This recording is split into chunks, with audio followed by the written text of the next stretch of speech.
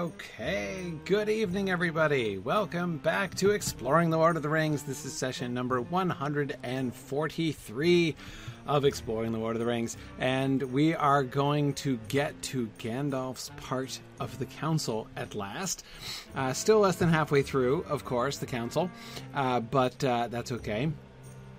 We are finally coming to the place. Gandalf is being given the position of honor. We're going to be told by Elrond and allowed to go last, which means a little before halfway through the chapter. Anyway, so let's jump fairly quickly back into this. Just wanted to give a quick reminder to folks. Don't forget, there's still a couple weeks left to register for our first month of our Signum Path program. We have, of course, our July and August classes open for registration as well, but you can still get in to June classes in these next 2 weeks here. So just wanted to draw your attention to that, path.signumuniversity.org for our homepage there. All right. Let us jump back into the text here. Yeah, Mike calls Gandalf the only person who likes the sound of his own voice more than Bilbo does. Yeah, true enough. Okay. All right. So we ended last time with Galdor's sort of interruption, right? Galdor overhearing Bilbo and calling out aloud, right? You speak for me also. Although it seemed to be, we were kind of talking about the extent to which his segue is a non sequitur, right? In that he says, he's just overheard Frodo saying that he wished to hear a lot more from Gandalf, and then he responds by saying, "You speak for me also," and then doesn't say anything explicitly about Gandalf. So one of the things that we were sort of thinking about in response to that observation last time was that Galdor, it seems to be a sort of invitation to Gandalf, perhaps slightly more subtle and less direct than Frodo simply saying, "I would like to hear a good deal more from Gandalf," right? He calls for the proofs, right? May we not hear the proofs that the Halfling's Trove is indeed the great ring of long debate.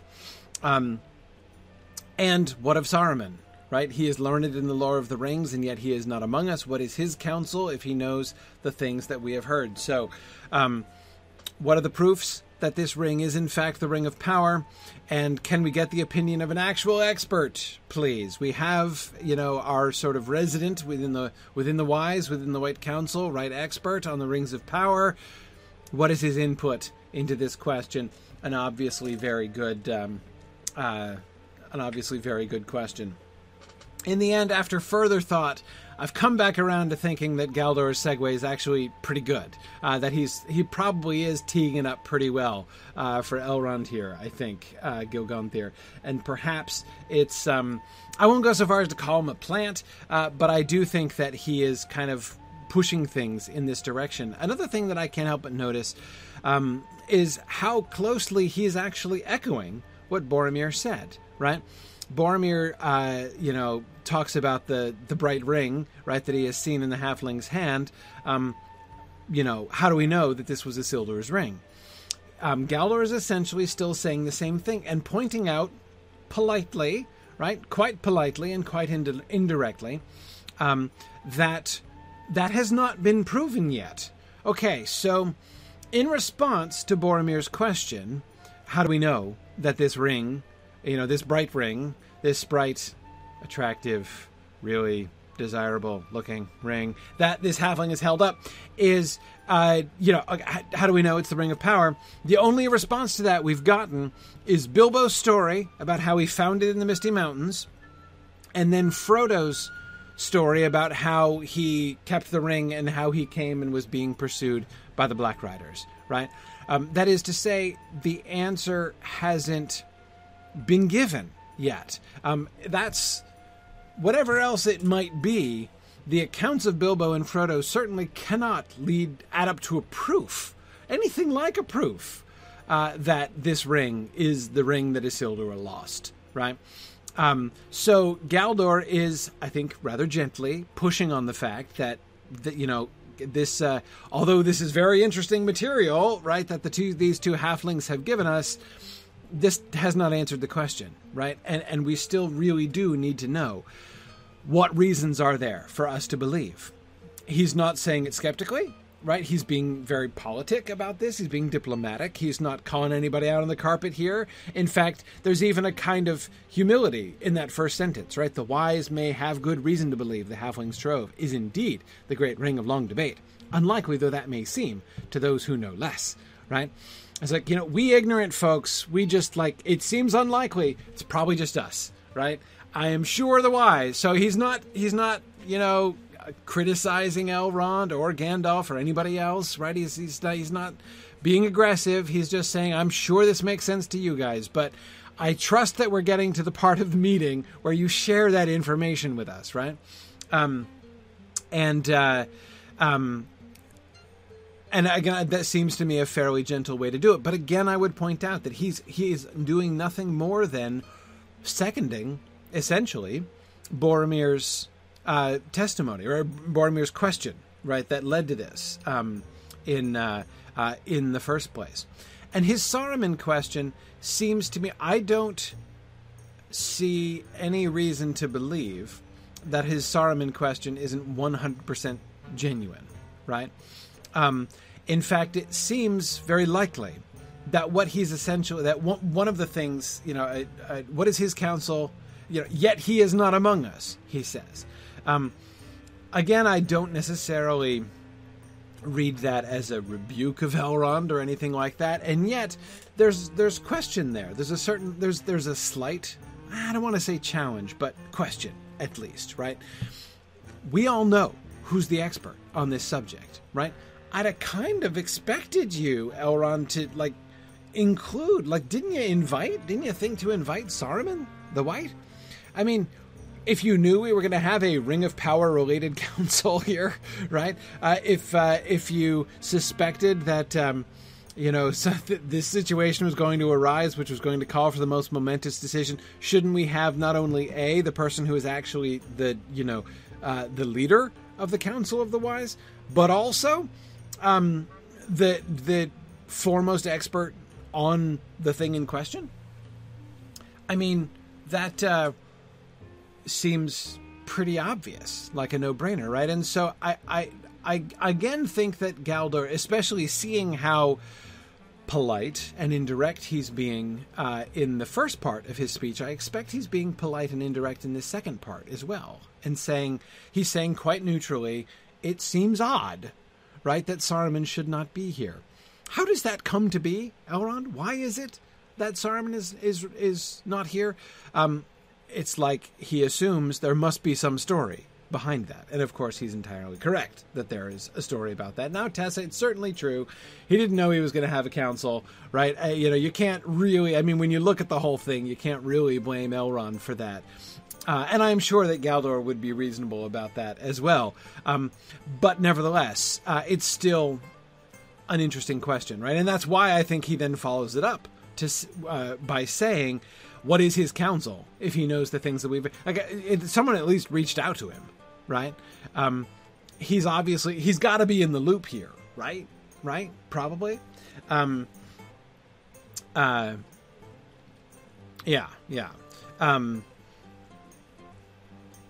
Yeah, exactly. Gogonthir says, if you're going to have people summoned by an undefined, unspecified purpose, you would normally expect Saruman to be the first to get that call. Yeah, absolutely, right? If someone's out there sending dream poems, right, summoning them to Rivendell, surely Saruman made that list, right? You've got to think.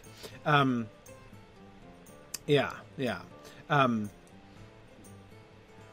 Exactly, as JJ says, they were called, though Elrond is not the one that called them. So whoever did the calling left Saruman off the invite list for some reason. Exactly, yeah.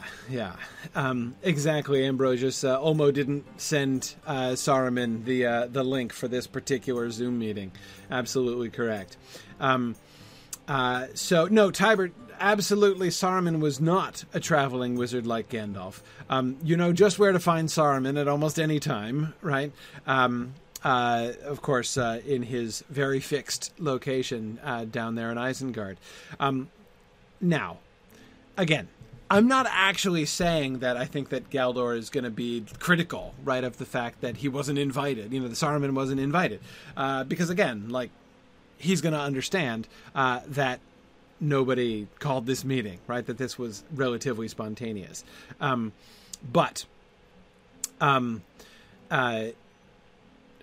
still, he surely he must have been consulted with. Elrond's response. The question... Oh, sorry, hang on a second. Before I get to Elrond's response, I wanted to fulfill our promise, only just briefly, though, to talk about the word trove. We missed the word trove. The halfling's trove is indeed a great ring of long debate. Flammifer talked about this on his forum post about it, and he's perfectly correct. The word trove comes from... It means something that you find, right? Like a find. So a treasure trove is technically treasure that has been discovered, happened across by people. So, you know, when you're like, plowing your field and you come up with a bunch of unknown Anglo-Saxon gold that was buried there centuries before, like happens in England occasionally, that's a treasure trove. Okay? Exactly. It's related to French trouver. Exactly. That's it, Chris. So, so Galdor is being quite correct, quite technically correct, right? When that happens, when he uses that word, Bilbo has just told the story about how he found it, right? So the ring is indeed the trove of Bilbo. It's Bilbo's trove, not anybody else's trove, right? But it's Bilbo's trove. So that is, he is spot on in his usage of that word. And you've got to know that Tolkien enjoys that kind of precision, knowing exactly what that word is supposed to convey, right? It does not mean a hoard, right? It does not mean, it just means treasure that has been found. Interesting that he kind of calls it that, right? That is not, it's not just because it's correct.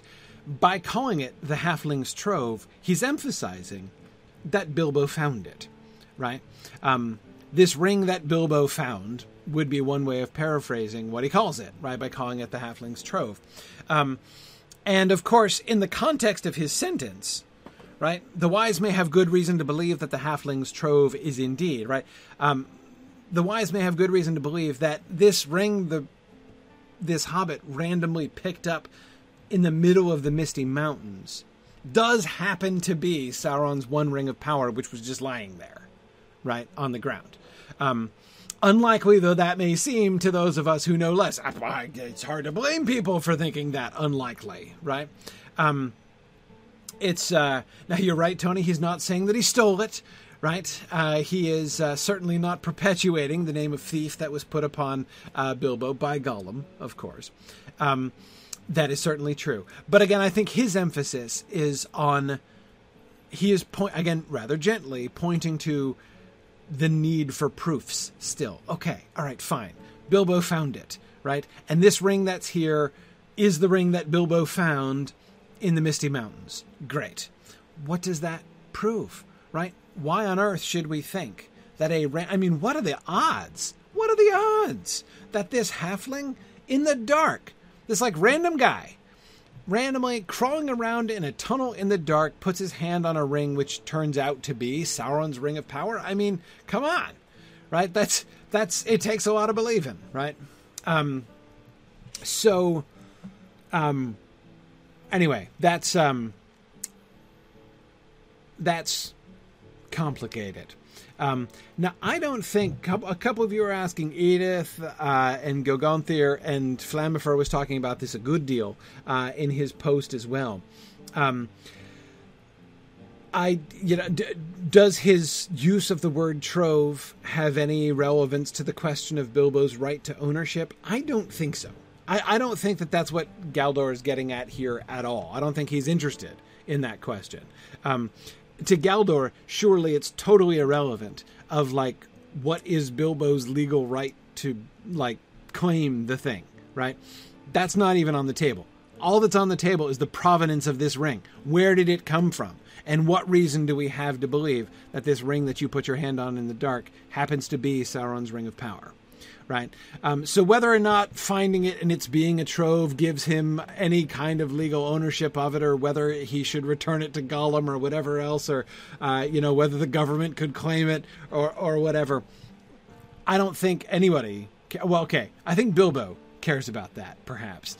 And I know Gollum cares about that. But I certainly don't think Galdor from the Havens cares about that at all. So I think that his emphasis, his use of the word trove, is just designed to remind us we're talking about a thing Bilbo literally picked up off the ground, right?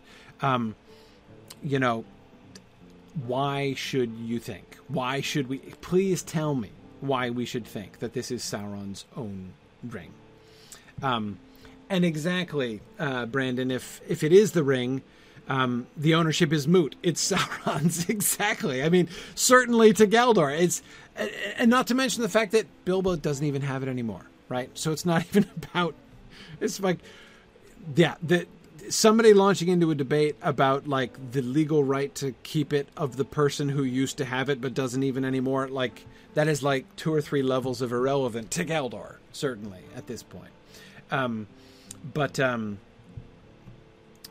yeah, Marielle, I do tend to agree that the idea of the government claiming it does seem to be a relatively modern thing. Yeah, I don't know. Exactly, Sheridan. I would think that Feanor's claim to the Silmaril, one of the things you can see in the Oath of Feanor, right, is that he is putting in an explicit clauses against the finders, keepers, losers, weepers premise, right? One of the ways in which you could paraphrase some of the elements of the Oath of Feanor is it is the finder, not the loser, who's going to be made to weep, if you follow my meaning, right? I don't care where you get it or how you get it, or no matter what circumstances, if it comes to, it's still mine, right? And I still claim it. And he's aggressive about that. Feanor is, right?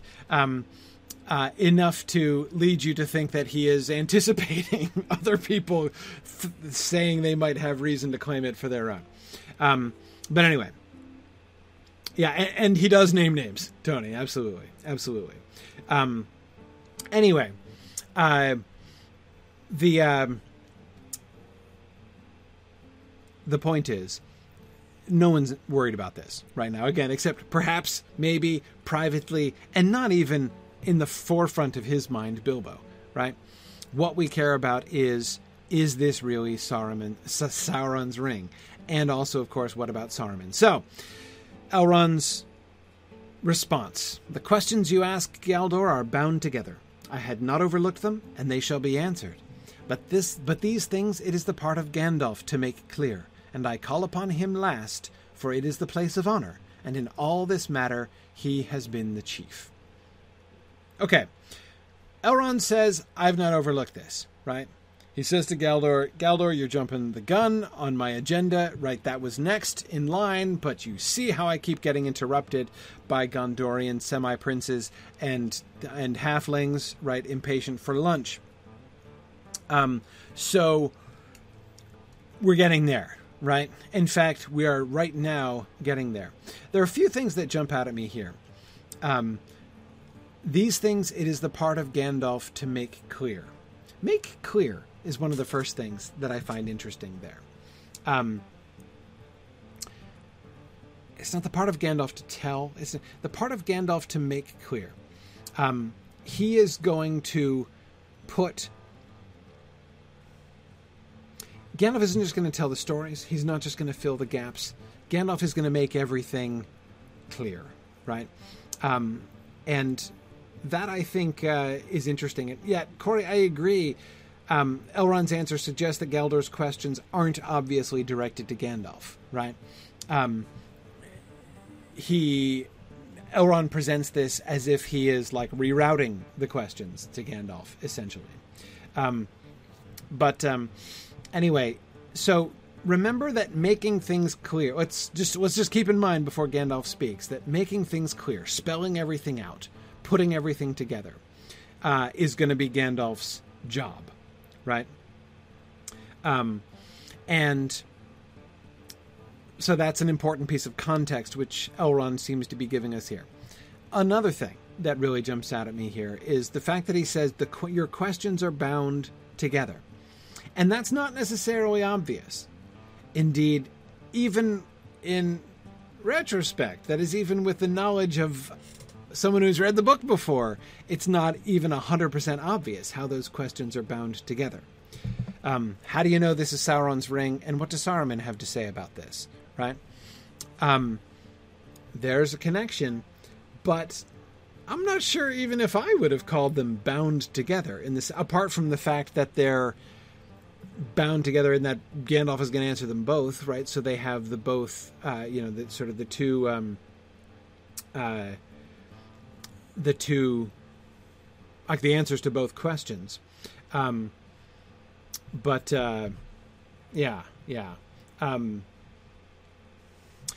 Arahad, I agree. Gandalf is about to put together all the different pieces to the puzzle that everyone else has only a part of. Yes, exactly. Yeah.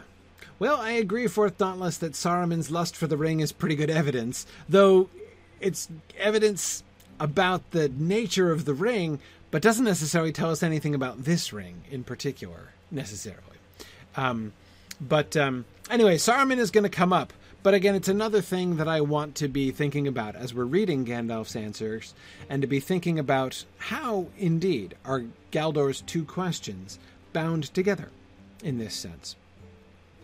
And finally, the little introduction that he gives for Gandalf. He's not introducing him in the sense of like, I now present you with Gandalf the Grey. Let me tell you who he is. But he's not giving a bio of Gandalf here.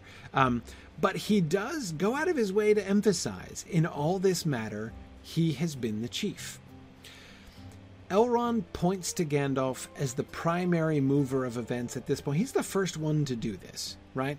I mean, to Frodo, right, from our Shire-based perspective, through which we have generally seen the story so far to this point, Gandalf, of course, has always been a big deal. And it's very interesting to learn here that everybody else thinks so too. That's not necessarily a given, right? Especially in the context of what Galdor was just saying, that like Gandalf not actually the most qualified person to be addressing this issue, right? Saruman is really the one that we should be getting, right? Gandalf is like a backup option at best.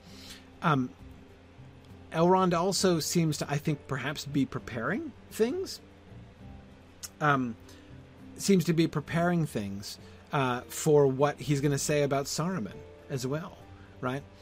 Gandalf is certainly not the fallback option. Aurea Entuleva, wonderful name, says, would Gandalf have spoken with Elrond about Saruman before the council? I'm sure of it.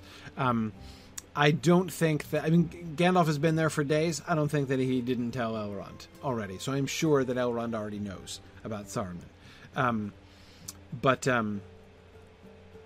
Yeah, exactly. Rinru says that to Galdor, Gandalf's on the end of the bench saying, put me in, coach. Yeah, exactly. There's a lot of reasons why many people would not necessarily believe in Gandalf, right? Take Gandalf as seriously. Elrond is going pretty far out of his way to make a big deal out of Gandalf here, almost as if there are people here who need to know that, right? Who need to be reminded that Gandalf is kind of a big deal. So I think that that's worth remembering here. And again, Galdor's words about Saruman seem a kind of reminder of that. Yeah, JJ says, thinking of The Hobbit, Bjorn hasn't even heard of Gandalf and doesn't think much of him just from the wizard title alone. Yeah, I agree. Even though wizards are a bigger deal already at this point in the Fellowship of the Ring than they were in The Hobbit, he's clearly not automatically at the same level that, as Elrond. Absolutely. And yes, Gilgonthir, you're right. Gandalf doesn't really look regal in his appearance. Now, if you have eyes to see, you can see that he's still fairly impressive. Remember his description at the dinner table, that wonderful Glorfindel, Elrond, Gandalf seating, right, that we got there at the end, the descriptions of the three of them, which showed that Gandalf is a little bit of a big deal. But again, that's presumably Frodo's point of view, right, who is seeing his old friend in this new context for the first time. And it's almost like, I don't remember if we even talked about this at the time, but it seems to me perhaps one of the undertones of that entire paragraph, right, is Frodo as narrator saying, and it was in this moment that I realized that, the pipe-smoking vagabond wizard who had been checking in on my family for a couple generations was actually a really big... There he is, sitting at the table at the right hand of Glorfindel's at his right hand. At the left hand of Elrond. It's a big deal, right? Yeah, and I agree, Tony, the White Council wouldn't be a public thing. The other people on the White... Galadriel is under no illusions about Gandalf being important. That does not necessarily mean that others are going to afford him the kind of respect that they would to Saruman. Right? Yeah. Interesting, Arahad. Great question. Why does Elrond call him Gandalf instead of Mithrandir? I think, well, let's see. There are several... they are all speaking Westron, so it's possible that he's just kind of using that mode. This is what Gandalf is called in the North, Angrist, yeah. So yes, I would think that shifting to calling him Mithrandir would have been like a little bit of a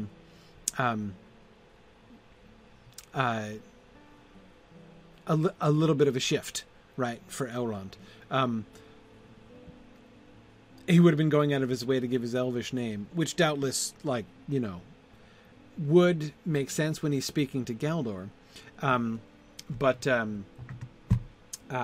yeah, Tony, I agree. Even the dwarves know him by the name of Gandalf. And of course, out of courtesy to the hobbits as well, who clearly know him as Gandalf. And it's not like the elves, like Galdor, is going to be like, what? Who? he surely knows that Mithrandir is also called Gandalf. So, yeah, Gilgonthir, that was my very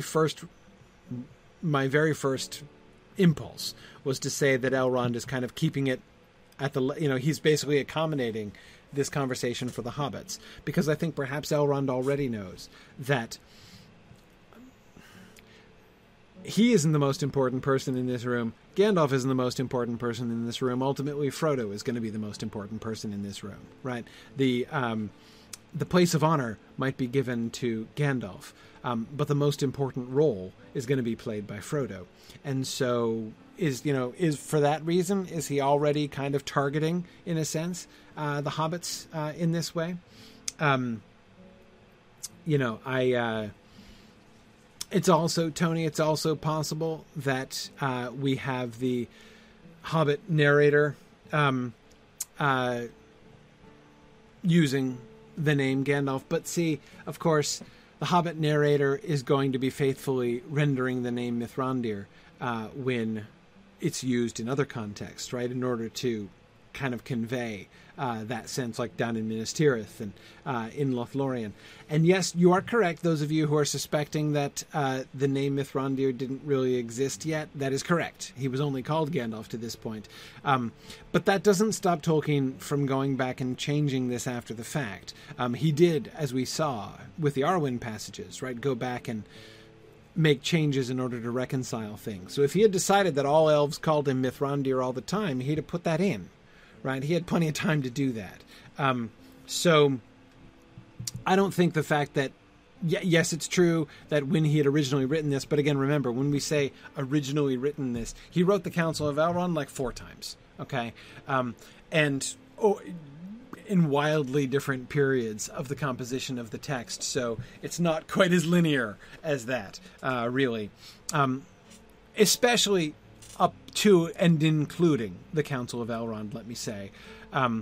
We get... the early parts of the story that we've already passed through are the ones that he did most often, right? Where sort of the waves of the sea, right? Which is what I always kind of imagine as Tolkien's composition, right? Are sort of coming up and receding and coming up and receding. And as he gets to a point and starts again and gets to the same point again and goes back and starts again. He got up to Rivendell at least 5 times. He got through the council a couple times, fewer times than he did the material leading up to it. Then another point of the high cresting wave was at Moria. But again, he had lots of occasions of going back and revising and reworking things. So, as I say, not really.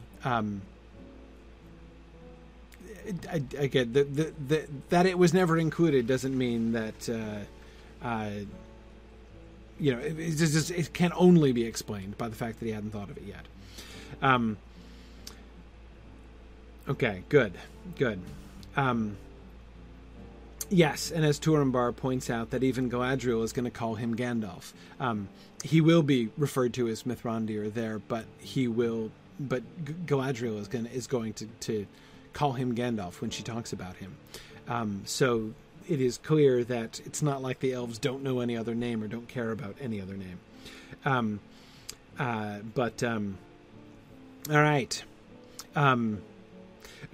Milthaliel, yeah, I don't know, this, it might not be your thing, but if you're really interested if you're a writer and really interested in the writing process, the History of the Lord of the Rings, volumes 6, 7, and 8, and the first half of 9 of the History of Middle-earth series is fascinating to read. And I did Mythgard Academy's classes on all of those. So if you want, you can read through and even follow along with our discussions on our YouTube channel. It's really, I found it amazing to dig through that and sort of watch the stories emerge. I feel like I've learned an enormous amount, not only about Tolkien, but just kind of about the creative process. It was really fascinating. Anyway, sorry, just a little plug there. But I know a lot of people don't get that far in the history of Middle-earth, so I just wanted to kind of throw that out there. Okay, cool. Oh, neat. Arahad just been listening to the Mythgard Academy stuff. You just finished the Boethius class today? Awesome. I loved the Boethius class. So glad that people elected Boethius's Consolation of Philosophy. Possibly the most surprising thing that was ever elected there. Anyway, okay. All right.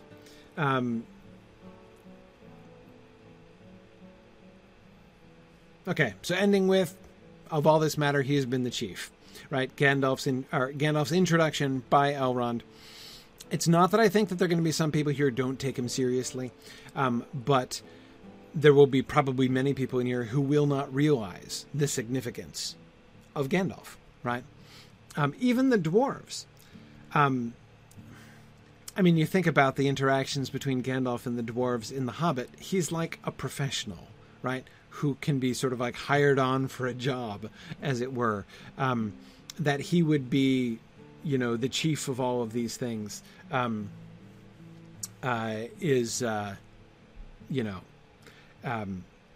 necessarily something people would expect.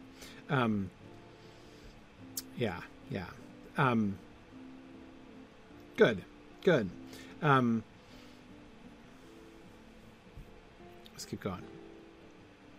Some Galdor, said Gandalf, would think the tidings of Glóin and the pursuit of Frodo proof enough that the halfling's trove is a thing of great worth to the enemy. Yet it is a ring. What then? The 9 the Nazgul keep.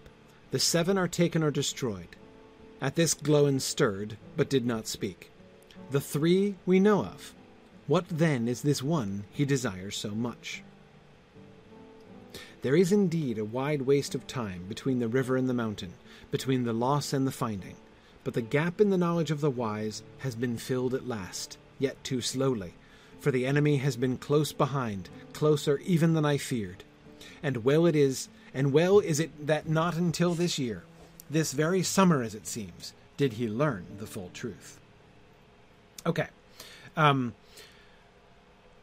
Excellent. Yeah, Tessa says, I thought the 9 were held by Sauron, not the Nazgul. Tolkien's inconsistent on that point, actually. Gandalf here says the Nazgul keep the 9. And that makes sense to me. Of the two things, that Sauron holds the 9, and that the Ringwraiths are still wearing them, of those two, that the Ringwraiths are still wearing them, again, to me, sort of makes the most sense. Anyway.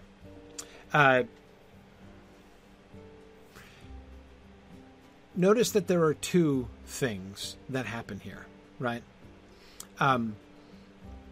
First thing that he does, the very first thing that he does, is refer back to Glóin's story, which many people might have overlooked the relevance of. No one has brought that up. I wonder if even Glóin is thinking of it as evidentiary in relationship to this question about the ring, Bilbo's ring, right? So this halfling found a ring in the Misty Mountains. How do we know that this is Sauron's ring? And the first thing Gandalf says is, remember, Sauron sent for it, right?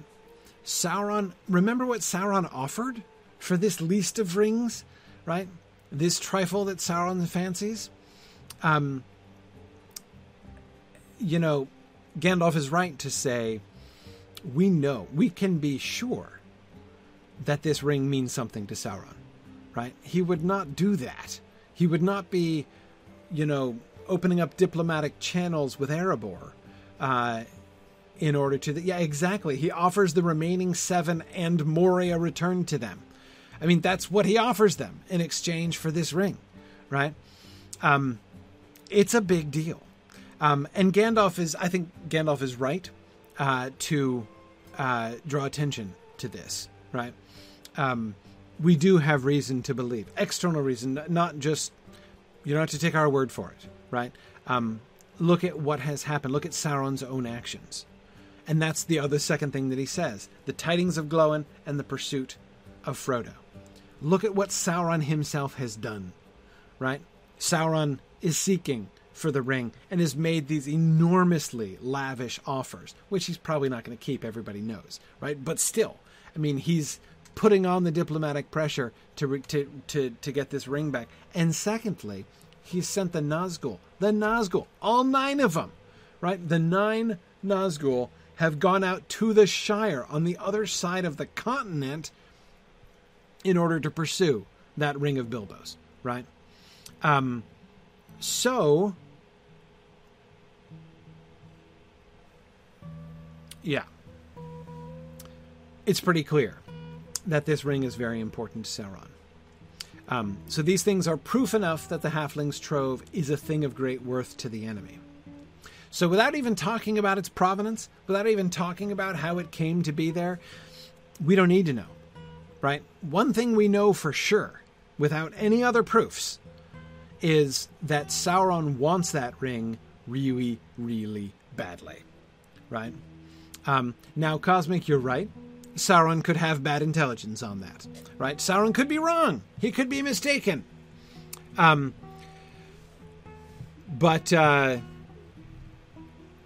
still, it's interesting evidence, right? Yet it is a ring. What then?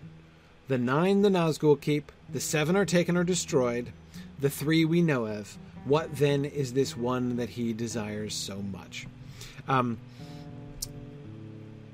Gandalf's second move. So his first move is to emphasize that other piece, that other body of evidence that we have, right? To do some commentary on Frodo's story. Let me draw your attention to this really important fact, right? Why would he send the Ringwraiths to do this job, right? Why was this so important to him that he would send his most powerful... And notice how this connects even with Boromir's statement, right? Why did Boromir leave again? Why are they desperate in Gondor? Oh yeah, because the Ringwraiths came, right? The Lord of the Black Rider came into the battle and they knew they couldn't stand against him, right? There was no way that they were going to be able to hold back the forces. Oh, and then they left, right? So those same riders, which made the situation for the Gondorian armies almost hopeless, so hopeless that their captain general himself left, right, in order to pursue the one desperate hope that might enable them to gain something, some insight, some weapon, something or other that might help them stand against the enemy, right? He's left. He went to the Shire instead. So this is good news for Boromir, I guess. Hey, Boromir, so you're probably going to find Minas Tirith still standing when you get back, because that Black Rider you've been afraid of is here, right? In fact, you might have passed him on the road, actually.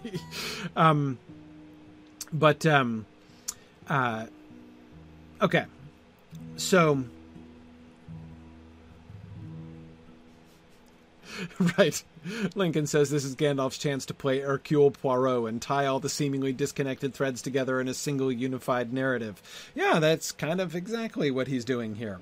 And Music Alice is absolutely right, except instead of Poirot's mustaches, it's Gandalf's eyebrows, right? Yeah, exactly. But Music, I'm hoping this doesn't mean that Gandalf is waxing his eyebrows, because that's just disturbing. But anyway. Okay, so anyway, Gandalf's approach here is a sort of process of elimination, right? In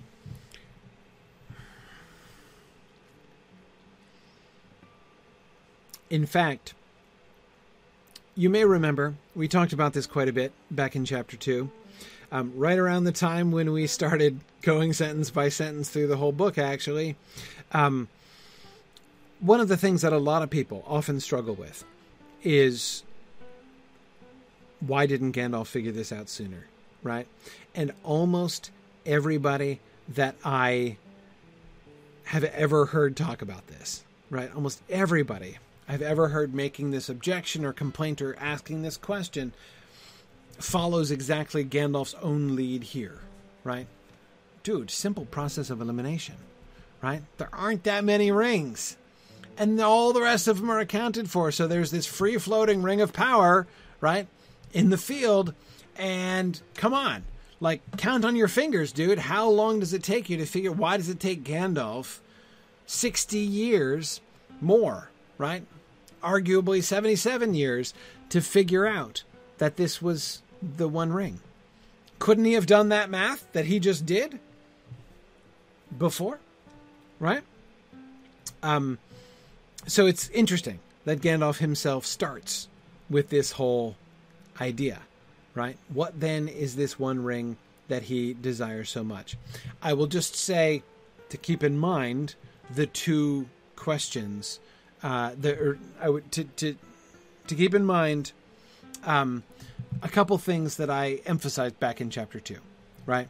Thing number one, don't forget that lots of people, most everybody knows less than we do. It might be super obvious to us. It's not going to be super obvious to everybody else. Not everybody even knows all the lore of the rings. Like, not even everyone is going to know how many rings all of them are, right? So that lots of people don't realize this. And secondly, keep in mind that, well, in a sense, the very unlikeliness that Galdor is speaking of kind of plays into this here, right? Yeah, yeah. Yeah, good. As Turenbar says, nobody except Sauron can tell quite how accounted for the other rings are. Yeah, there's still some mystery there. Exactly. There's still some mystery there. And there were other lesser rings, Argent. Exactly. It's not yet 100% certain that this is necessarily one of the great rings. So there are definitely other options for Gandalf, but notice he's not giving those options, right? Because you'll notice, why is Gandalf skipping a step there? Why isn't he entertaining the possibility that it might be a lesser, that it might possibly be one of the lesser rings? And the answer is because of the previous evidence he's already pointed to. If this were just one of the minor rings, one of the lesser rings, would Sauron be offering kingdoms in exchange for it? Would he be extracting the ring wraiths right at their moment of victory, of apparent victory, right? He could have crushed Minas Tirith within a month, presumably, right? After the defeat that they had received. If he had pressed on, but no, instead, he packs them off across the continent to the north. The ring wraiths, that is, not Gondor. That's a big deal, right? Sauron's actions show that he prioritizes this above anything, even above the defeat of Gondor, his ancient foe. It's more important than that, right? You could say it's more important than Moria, which is his source of mithril, which he apparently values. But I don't put much stock in that because, of course, to say that he would be willing to give that up would be to believe that he was actually going to follow through on his promise to the dwarves, which I don't believe.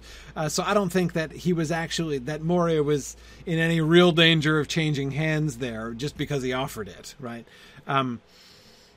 Okay.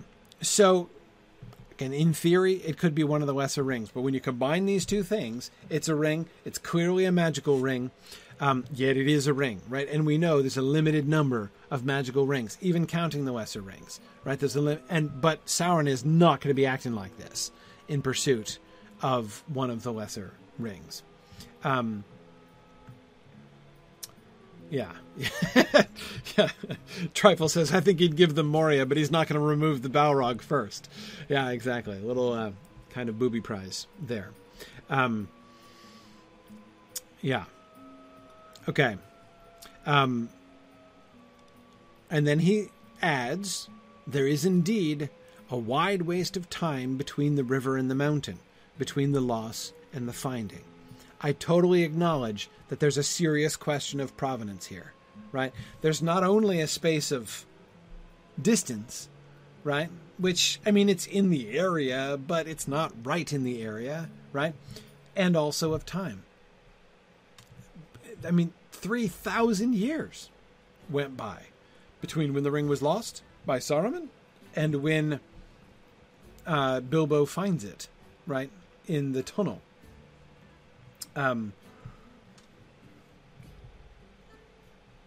Yeah. Oh, cool. Right. So, yeah, Tessa, Nazgul is a black speech word. Exactly. Nazgul, which means literally ring wraith. Why is he throwing around that word, Nazgul? Well, I don't know why. Exactly.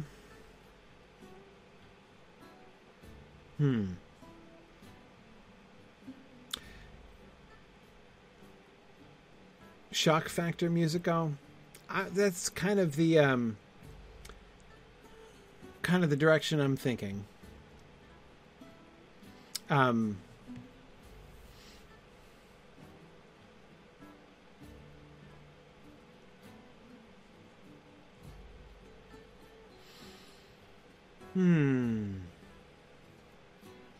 Well, JJ, it's possible that it's a borrowed word, like Musical was just suggesting. It started as black speech, but other languages have just adopted it as a proper title. Right. Yeah, Musical. Nazgul are exactly like croissants in that way. Maybe. Right. I like that connection. How is a Nazgul like a croissant? Yeah.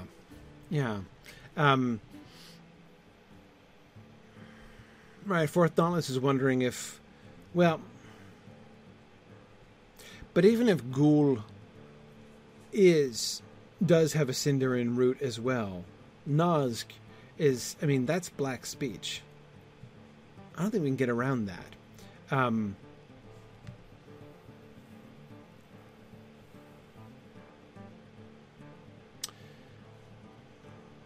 Let's say this.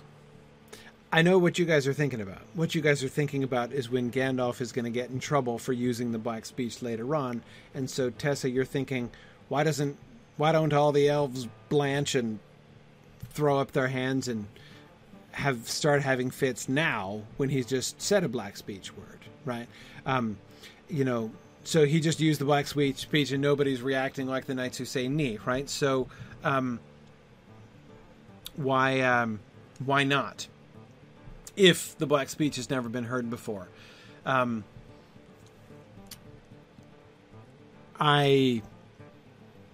think we'll see that more clearly when we get there. And what I think... We've talked about a similar thing like this before. I was just talking about this with Rinrus, with Steve and Trish this past week. We were recording an episode of their wonderful podcast, The Time That Is Given Us. And we were talking about how Sauron... Concerning the name of Sauron. We were talking about the Dell or Weathertop. And Frodo gets cut off before he can say the word Mordor. Right? And Aragorn's like, don't say that. Let's not talk about that. Right?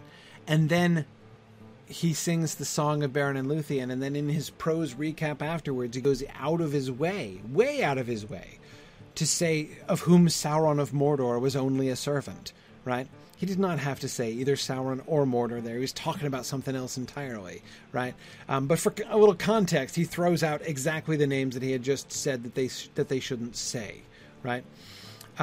My point is, in that scene, I think it's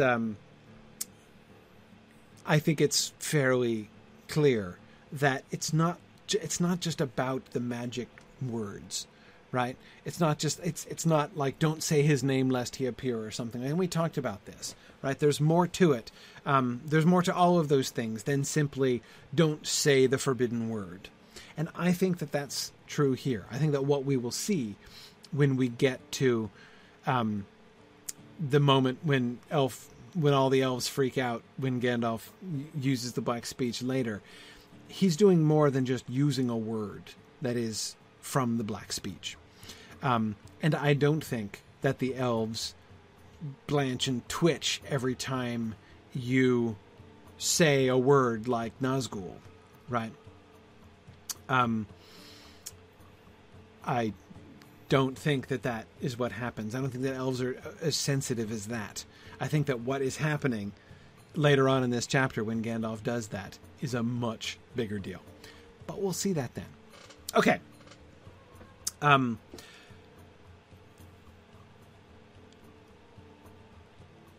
Okay, what then is this one? All right.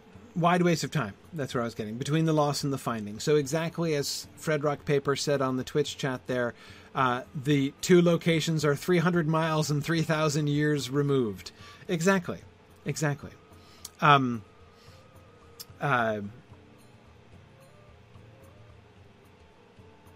the gap in the knowledge of the wise has been filled at last, yet too slowly.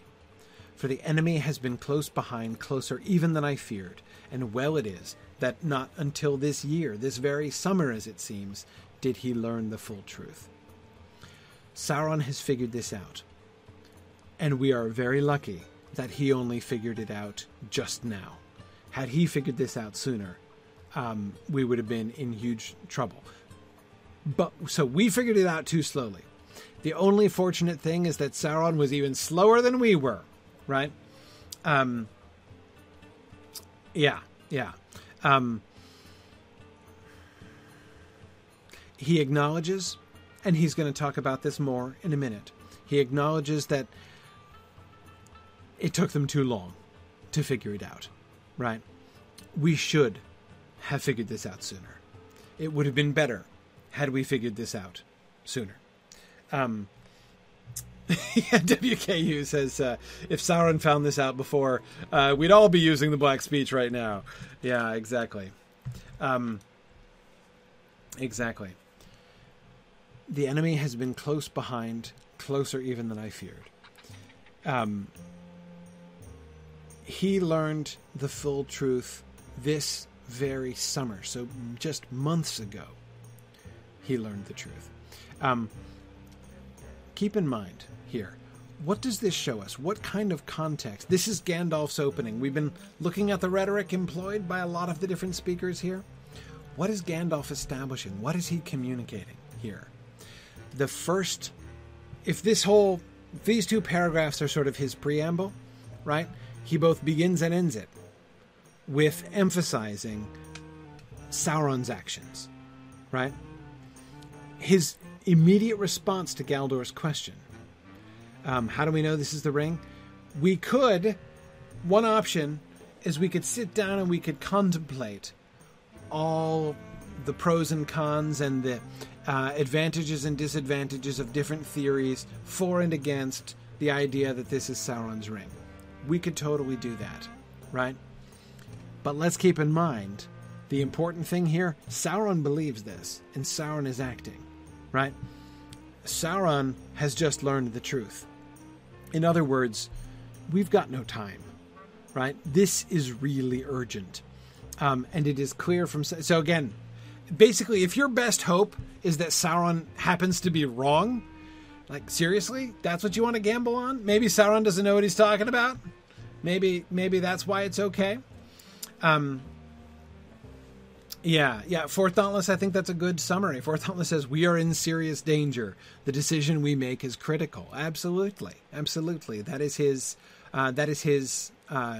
emphasis there. Yeah, and that is also really interesting, Trifle, that, Galdor was just referring to Saruman being the expert on ring lore. Gandalf immediately points to the real expert on ring lore, right? If you want to know somebody who knows rings of power, how about Sauron, right? And it's pretty clear that Sauron is fairly convinced. If we want proofs, Sauron doesn't need them, right? He's convinced. And he made the bloody thing, right? So, okay.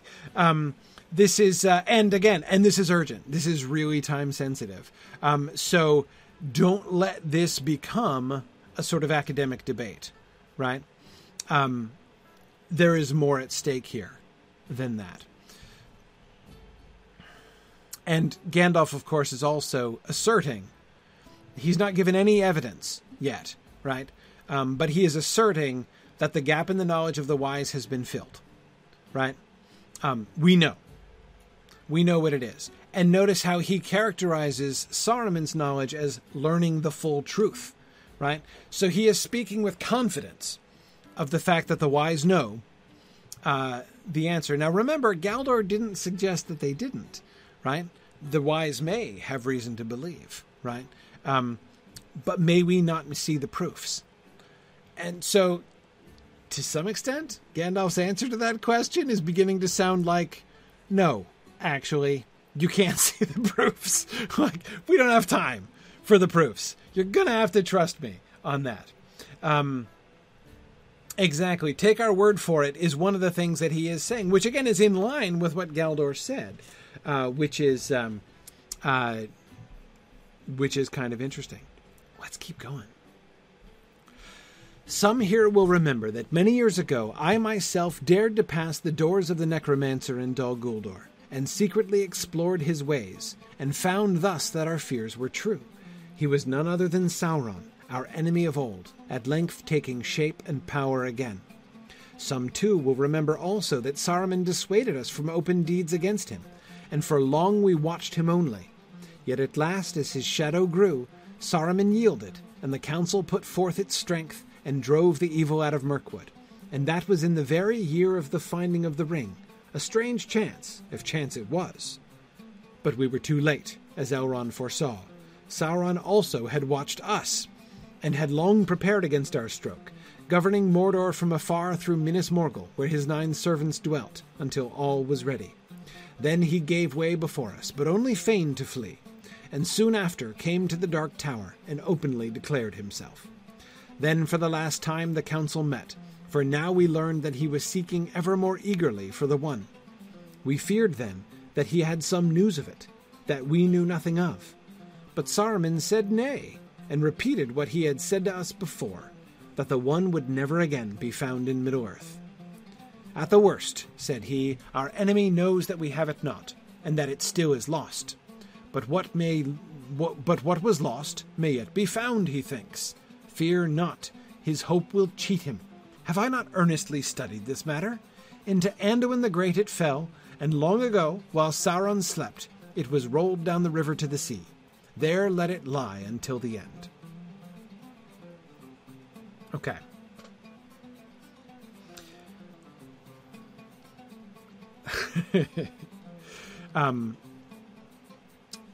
Let's see. Yes. So, sorry, I'm not seeing... I can't read the tiny little print that says your Twitter handle. But yes, to the person on Twitter who just posted that. Yes, by saying if chance it was, yes, absolutely I do believe that Gandalf is pointing to Providence here, to the hand of Providence there. Absolutely. Absolutely. Okay, Bruce, thank you. Sorry. Yeah, it's 90 degrees rotated, and it's in grayscale. It's faint grayscale and tiny letters, and I'm getting old. Thank you. Thank you for that. But yes, I definitely think that's what Gandalf is referring to there. Well, let's start with the first paragraph here. Gandalf recalls his own action, right? That he himself dared to pass the doors of the necromancer in Dol Guldur, and secretly explored his ways, and found thus that our fears were true. He was none other than Sauron, our enemy of old, at length taking shape and power again. Now, yeah, Tony, we absolutely need to talk about Sauron taking shape and power again.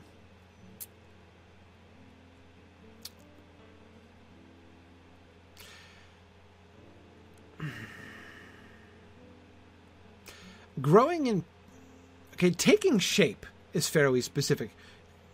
At length taking power again, that could be metaphorical in various ways, right? That is, was he himself growing stronger? Probably.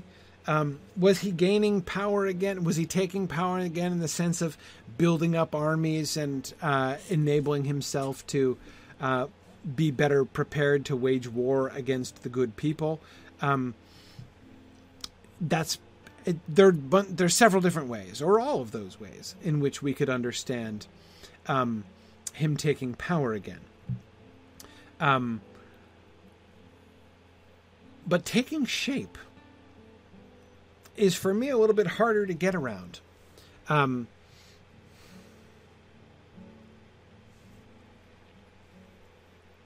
Enoch Arden says, I love the idea of Gandalf sneaking around Dol Guldur unbeknownst to Sauron or the Nazgul. That's exactly what it sounds like.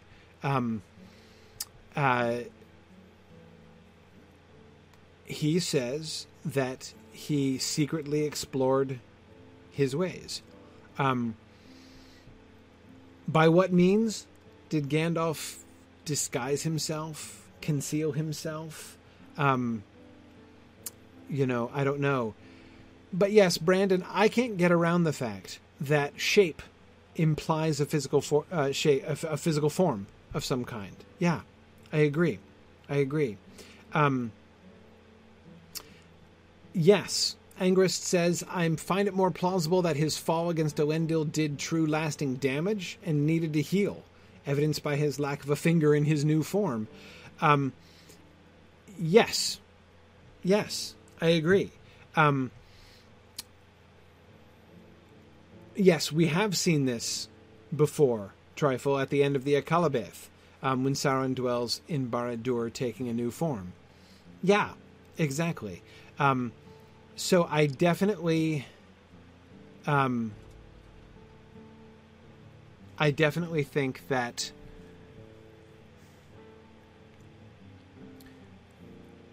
taking shape does sound to me probably literal, not metaphorical. That he is manifesting a shape that in the immediate years, like in the first few centuries, right, of the Third Age, he was probably a disembodied spirit, right?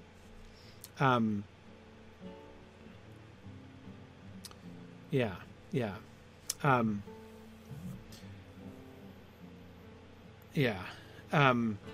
Exactly, Tony. He has to manifest that form according to his will. Exactly. Yeah, weaker than the meanest ghost, something like that, Tony. Exactly. So, yes, exactly. As Chris says, it's the remnant of his ability to put on raiment. Yes, he has to body himself forth, and this is not easy anymore.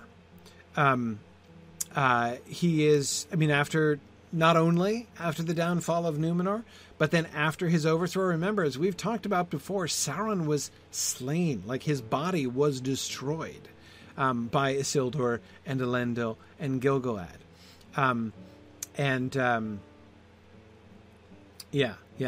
So, Angrist, great question. If the Maiar can put on bodies like we wear clothes, why do they appear to have such issues with them, like Morgoth limp in Sauron's finger?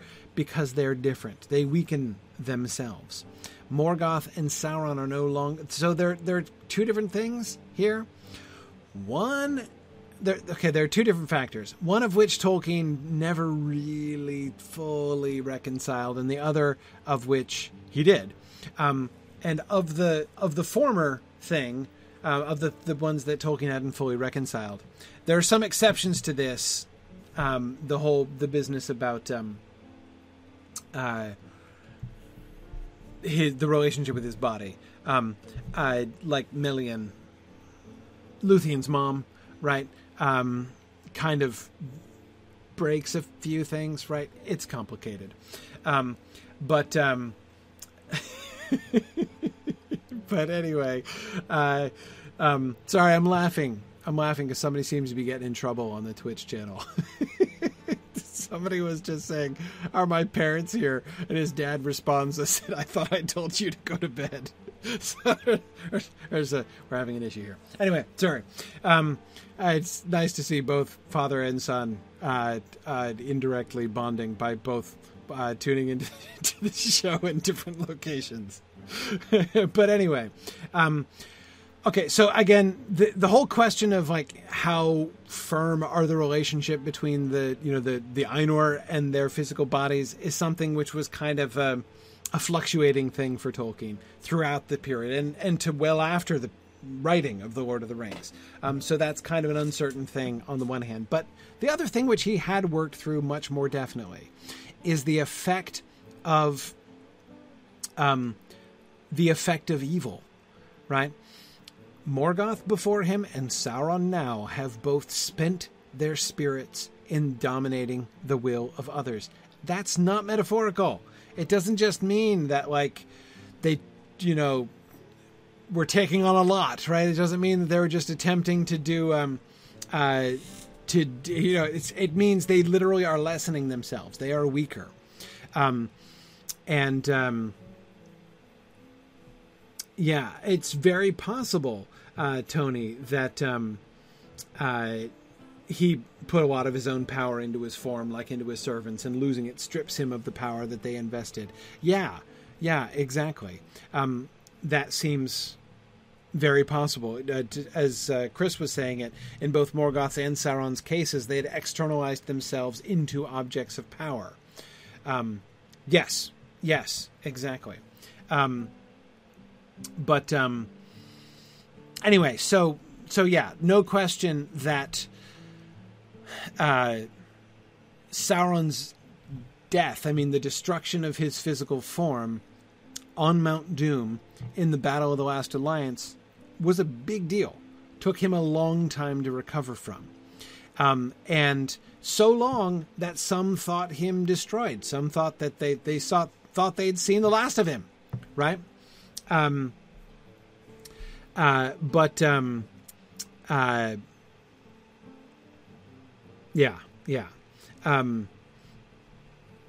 So that he is taking shape again is a big deal and makes sense in that circumstance. And Gandalf's mission, right, to Dol Guldur was to discover this guy, this necromancer that we've been hearing about, right? Who is he, really? They clearly had suspicions, as he's revealing, right? I found thus that our fears were true. I don't know who's included in the hour here. All of them, right? Did everybody in the room have that fear? He and Elrond did, certainly, right?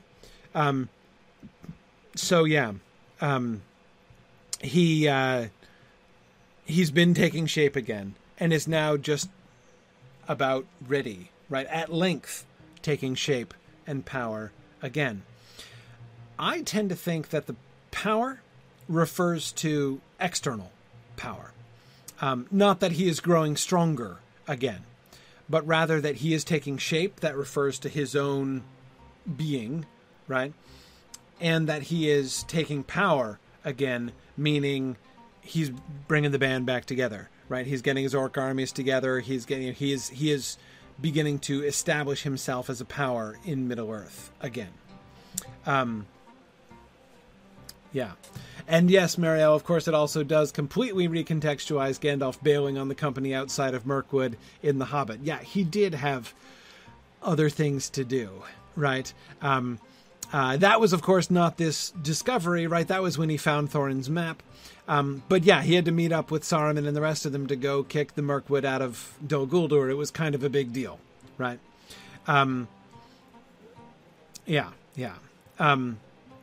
So... yeah, good.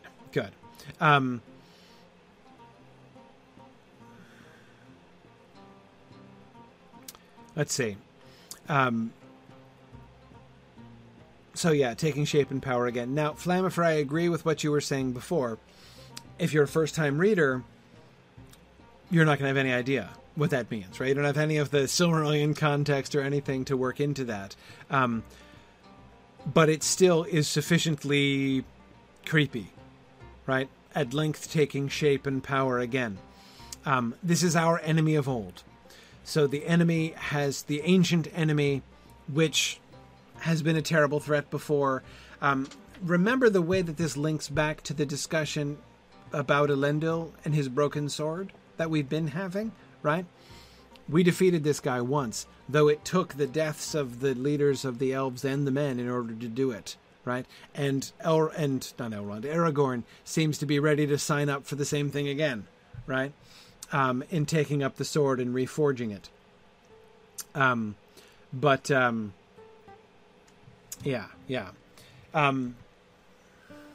So yeah, Mudmore saying, how likely is it that a necromancer just appears out of nowhere? Well,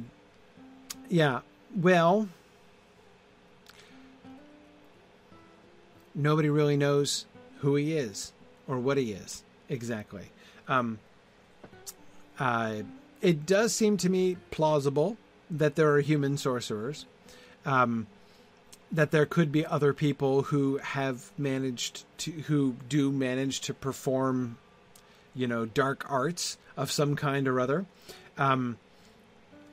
There was a suggestion that it was one of the knights. So for Thalamus, clearly you've got two different populations, right? You've got the general public, right, who has no idea what this necromancer could be, but doesn't find it impossible or like that weird. I mean, it's unfortunate that this dark sorcerer has arisen in our times, but, these kind of things happen. And then the in crowd, right, the wise who kind of know some things, they're like, maybe it's one of the Ulairi. We've seen this before. Maybe this is Angmar Part 2, right? Certainly the Witch King is able to do things. Think about what he did in the Barrow Downs, right? He's able to commune with evil spirits and send them in places and stuff like that. So, yeah. Okay. Trifle saying, what definition of necromancer is Tolkien using? Raising the dead or communicating with the dead? I'm not going to answer that question right now, Trifle, but I can say tune in tomorrow night, because I hope to get to that in the Mythgard Academy, our discussion of Morgoth's Ring. There is some juicy necromancer material that I am totally going to be talking about. Footnote. Disclaimer. There's a non-zero chance that I won't get to those slides tomorrow because it's kind of near the end of what I have planned for tomorrow's class. So who knows? But at the very least, by next Wednesday, I will get to the really juicy necromancer bits. And there we go. There we go. So yeah, don't worry, Ambrose, Aurelianus. We're totally not going to skip that part. But yeah, 10 p.m. Eastern. That's it. 10 p.m. Eastern is the plan. That's it. Okay, anyway, so yeah, more on necromancer stuff, because the simple answer, Trifle, is that Tolkien had never specified. I mean, he used the word necromancer in The Hobbit, and it was not at all clear what he was imagining with that. Like, literally necromancy, like getting information from dead people, right, from the spirits of dead people. Is that actually what he's talking about? Or just in a more general sketchy magic way, like the way that they teach nigromancy in those convent schools that Morgan Le Fay was sent to in the beginning of Mallory. Anyway, yeah. So there's definitely more, and I don't think, for the record, a little spoiler of what I'm going to talk about, hopefully tomorrow night or possibly the week after, is my little spoiler is, I don't think Tolkien had ever decided that, honestly. I think that he had always been vague about it. And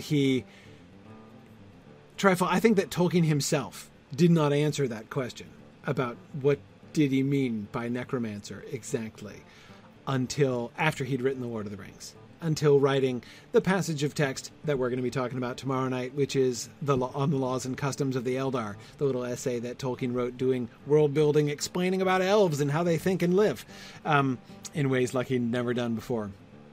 And this was in the late 50s that he was writing that. But anyway, okay. Let's yeah, Lady Gunn says juicy necromancy sounds wrong. Yeah, it sounds at least distinctly unhygienic, doesn't it?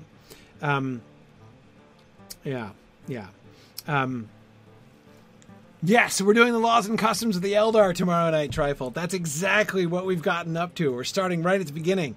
I just giggled my way through the post-mortem divorce of Muriel and Finwë last time, and then now we're up to the laws and customs of the Eldar. So it's fantastic. Anyway, okay. All right. But anyway, not distracting my own self. Getting back to... Okay, so Gandalf says... now, notice Gandalf is kind of giving his credentials here at the beginning, right? I'm telling you that I've just said I'm going to need you to take my word for it to some extent, right? That this ring is the enemy's ring, right? But then I'm going to start off by reminding you, it was me who confirmed that the necromancer was Sauron in the first place, right? Turned out to be right about that, didn't I? Right? Kind of knew what I was talking about. We kind of, and oh wait, yeah. Did we kind of discovered that almost too late. In fact, it really was too late. Because by the time we did anything about it, it was too late. Sauron had his armies. They had beat out the carpets and swept the threshold there at Barad-dûr on his behalf. And whammo, there he is, set up in Mordor. It's right. So,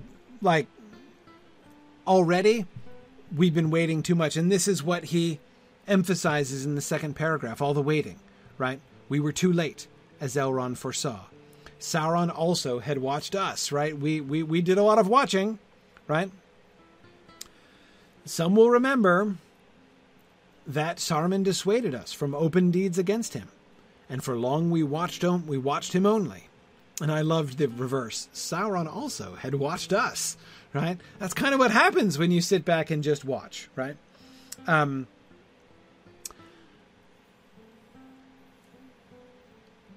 Saruman yielded, finally, the second time, and the council put forth its strength. And Tony, yes, he's already interweaving the two questions here, right? Saruman was involved then as well, right? What is Sauron's counsel to us in this hour? Well, let's also here begin by reviewing what Saruman's counsel has been to us in the past, right? Yes. Yes, Argent, exactly. So he's like, I would like to begin by making it perfectly clear to everyone that I was right and Saruman was wrong before, right? As long as we can agree on that, right? Yeah, I mean, he is. Now, I'm not saying that I'm not trying to just make a joke out of it, right? I'm not saying that Gandalf is elevating himself here. That's not the point. But he is certainly inviting some critical thinking directed towards Saruman's advice, right? We didn't attack Sauron before. As soon as I discovered that it was Sauron, we didn't attack. And when we did attack, it was too late. And, objective statement of fact, it was Saruman who led us on that path, right? Exactly, Tony. Planting a seed that he will harvest later seems to be exactly what he's doing. Exactly. Yeah, Trifle says, I think Gandalf might be in the process, or at least has in the last few months, of looking back at what Saruman has been saying for the last 300 years or so. Exactly. Yeah. So he is definitely setting up the Saruman story for later on.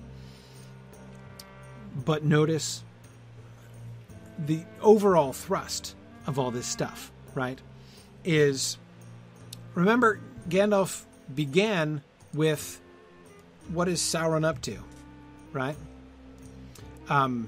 Sauron believes that this ring is his ring, clearly, right? I mean, come on. That's clearly what Sauron believes, right? So what are we going to do? Watch and wait, right? What are we going to do? Be like, well, I'm less than 100% convinced, right? This might not be. This might be a complete coincidence. Maybe Sauron is wrong, right? Okay, we could sit and think about this a lot longer. We could maybe do a lot more nothing like we've been doing. But look at what has happened, right? And Sauron has recently figured this out. Yeah, Sauron is definitely not waiting. Yeah, Tessa says, did Saruman know for sure that the necromancer was Sauron? He certainly did after Gandalf returned and reported it. Did he know that beforehand? Probably. But he certainly knew it. It was after it had been revealed. After Gandalf came back and said firsthand testimony that it's totally Sauron right there. Then Saruman still said, let's just wait and watch. Yeah.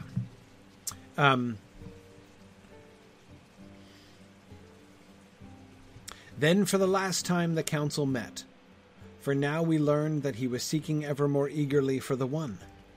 We feared then that he had some news of it, that we knew nothing of. But Saruman said nay, and repeated what he had said to us before, that the One would never again be found in Middle-earth.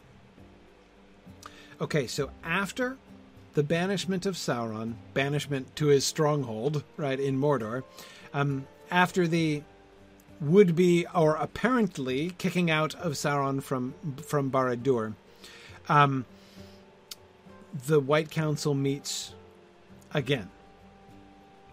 Yeah, Trifle says, let's wait lasts 90 years. Yes, there's a 90-year gap of waiting between the one and the other, between the discovery. That's the amount of time, those 90 years, Trifor, the 90 years in which Gandalf has been walking around with Thorin's map in his pocket, right, and the key. Absolutely. Yep. Okay. Then the council meets again. For now and why did the council meet again? Because they learned that he was seeking ever more eagerly for the one. Somebody give me the dates. I can see some of you are poking around in Appendix B. What's the date of that last meeting of the White Council? When Saruman says nay and repeats what he had said before. 2953. Okay. 2953. So that was... Let's see. Right after... yeah, 12 years. Thank you. 12 years after. So they boot him out in 1241, or 2940, 1241. In 2941, right, is the Battle of the Five Armies, and the kicking out of Sauron and the finding of the ring. And then, in 10 years later, in 2951, Sauron declares himself, right, openly, in Mordor. And 2 years after that, they have the final meeting, right? The final meeting. Okay.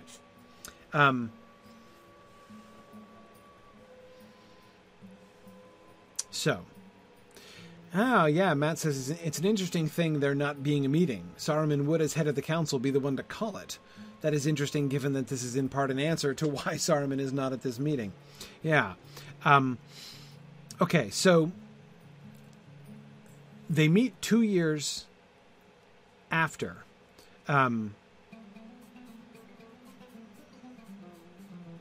They meet 2 years after the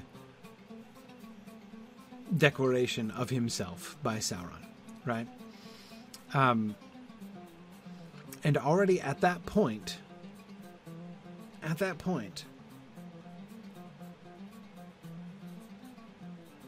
right, so Tony, it's been 65 years. People are throwing all kinds of dates at me here, and I always get these dates mixed up in my own head without looking them up myself. It's been 65 years since their previous... No, not since the previous meeting. Since the last meeting. Yeah, since their last meeting, the second meeting. Okay, all right. Okay, so at that point, 12 years after Bilbo has had the ring, Sauron is already looking for the ring.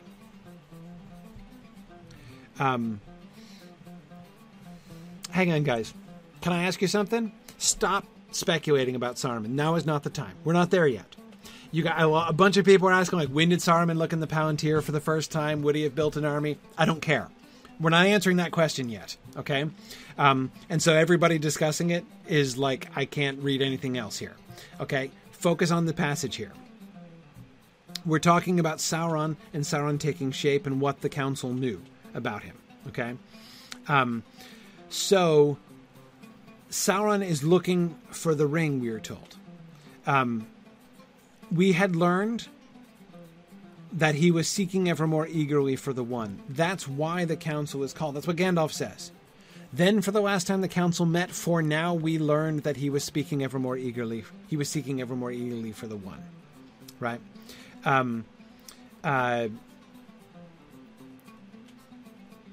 He's looking for the Ring of Power, and so they say, does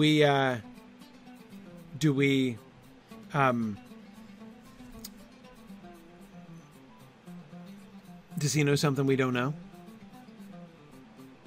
Right? Keep in mind, Gandalf has known about Bilbo's ring for more than a decade already. Right? Yeah, should we be worried is a question. So here's Gandalf. He's been uneasy. He's been uncertain. What is this ring of Bilbo's? Bilbo just found it. So notice one of the things that he's kind of doing. He is kind of answering Galdor's question, right? how did I fill in the gaps, right? Because there can be no absolutely direct evidence. No one is going to be able to present anything. Any documents, right? Or not. Like, if Gollum could be dragged in for interrogation, then maybe they could, but they don't have him, right? So without Gollum's physical presence, there's nothing other than Gandalf explaining his own experience, right? That is going to be able to prove to people that this ring is definitely Sauron's ring, right? So Gandalf is uneasy. Saruman says, don't worry about it. Saruman tells the council, the ring will never again be found in Middle-earth.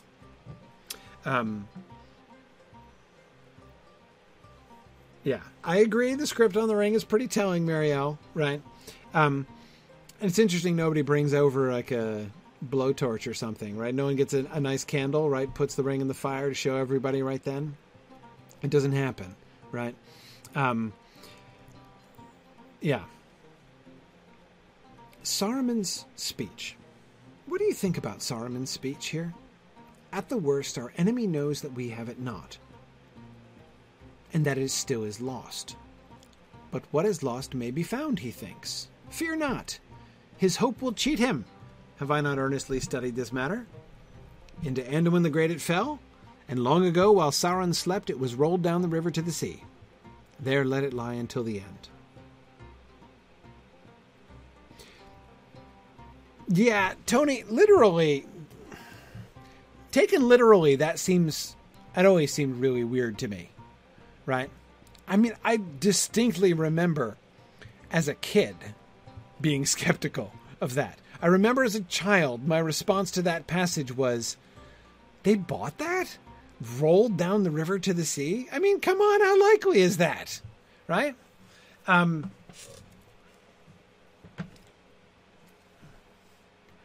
Hundreds of miles down the river? Like, have you ever seen a riverbed before? It is possible, right? Angra says, I dropped my wedding ring and found it a good 10 feet away. That's true, right? But, yeah.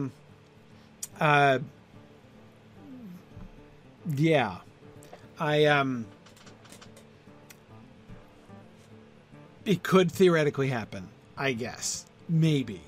But I find it, unlikely. Unlikely. Here's my question.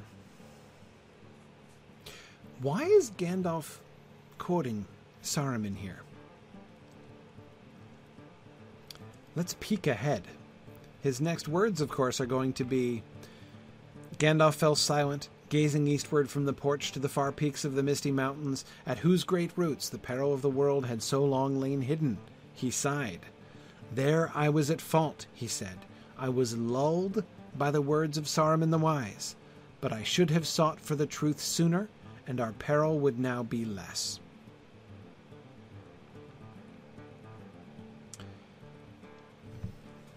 I was lulled by the words of Saruman the Wise. Saruman's chief message is fear not. Right? Have I not earnestly studied this matter? Trust me. You see the irony here? Saruman said to Gandalf almost exactly what Gandalf is saying to the rest of the council right now. Right? Trust me. Yeah, Enoch, I think that Gandalf did basically believe it because he wanted to. Right? He was troubled. He was worried about Bilbo's ring. Right? Remember that even his own version of the story back in Frodo's parlor in Chapter 2, well, the old Chapter 2, suggested the same kind of thing, right? How he kept making excuses. Still, he comes from a long-lived family, right? On his mother's side. It wasn't until the party. It wasn't until the moment when Bilbo tried to get rid of the ring and failed initially, right? That Gandalf finally recognized, finally embraced the fact, finally stopped resisting his fear, his doubts, right? He clearly wanted to not, he was motivated to believe that this was not the enemy's ring. And Saruman has clearly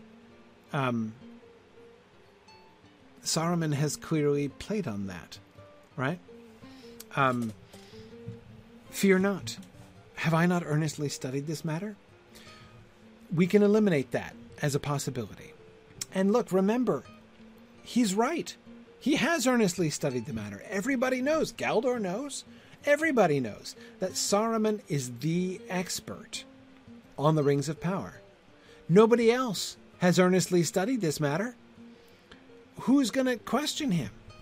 What reasons do they have for doubting him? Remember, Galdor is not doubting the wise. The wise doubtless have reason to believe this, right? He just very politely asks to see the proofs, or asks, is it okay for them to see the proofs, right?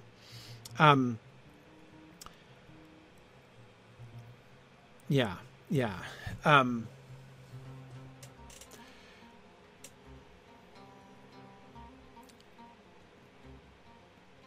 But Galdor would have believed, and had Saruman come in and told him, right, just as he was seeking for Saruman's wisdom, he would have, Galdor would certainly have believed him, right? Yeah, Karita says, I feel for Gandalf here. A lot of us know what it's like to have questions or doubts, only to talk ourselves into ignoring them, looking for the confirming advice from someone who we trust. Absolutely. Yeah.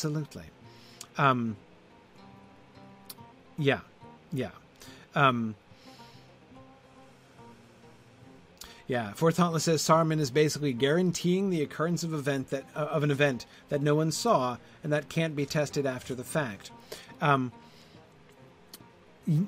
Yes, that is true. But he is saying, have I not earnestly studied this matter? I'm not making this up, right?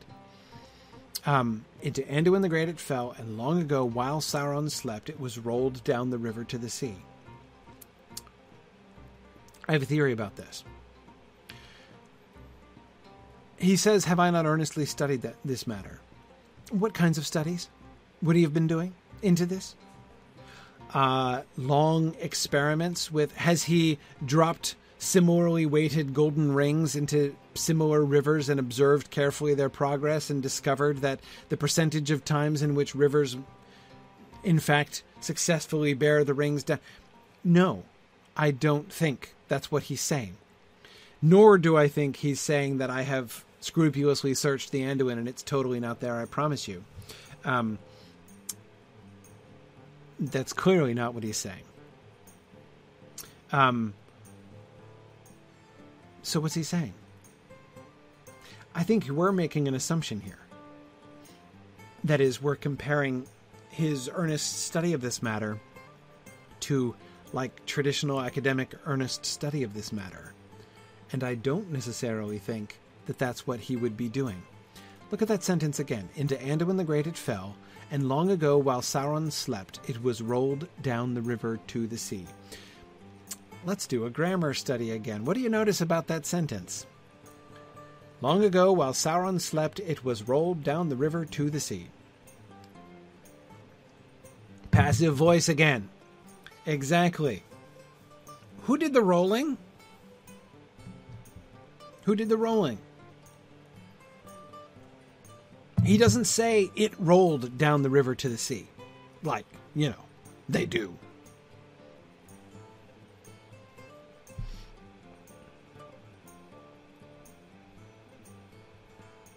Now, who did the rolling? This is a trick question. It's passive voice, which suppresses the subject, the doer of the action, right?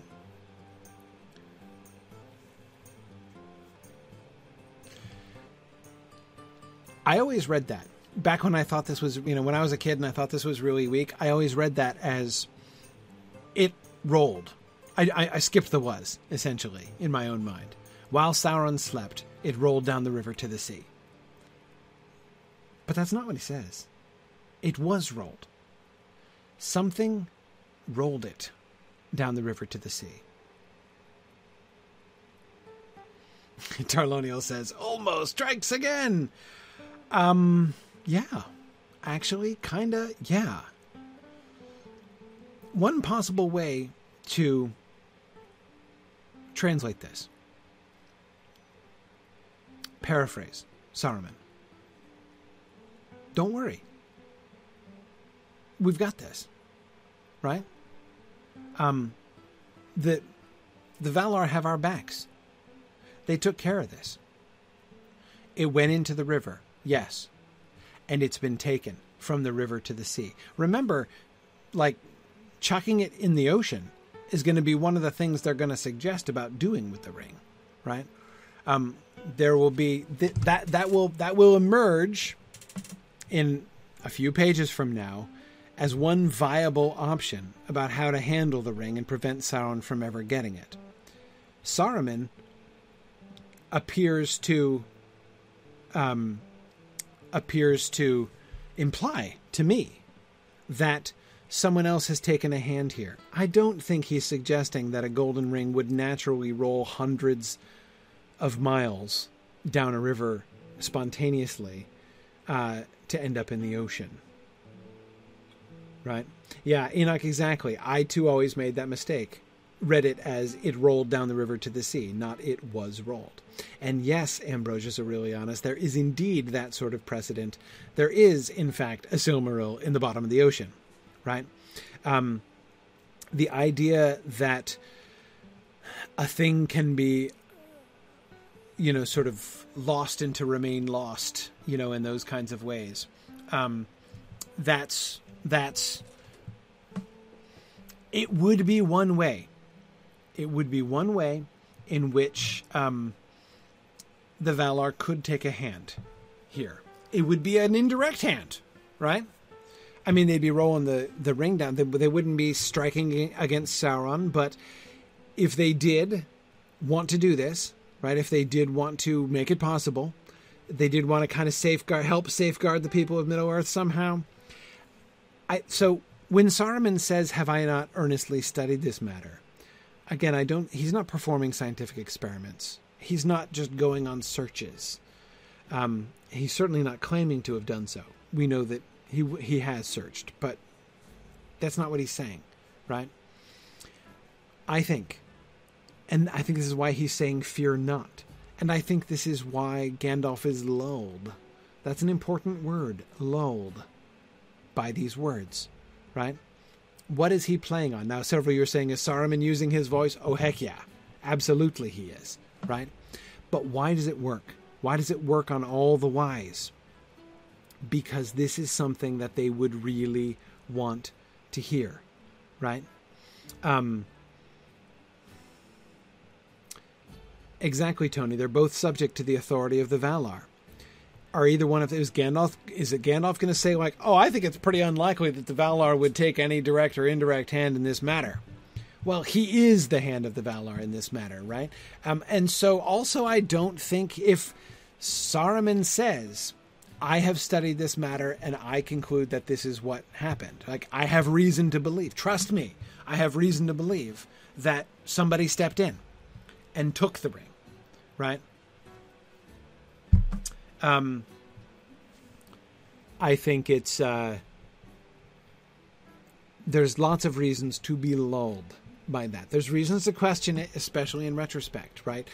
Yeah, Matt Violina says it's the evidence of any good long con. Yeah, exactly. He's been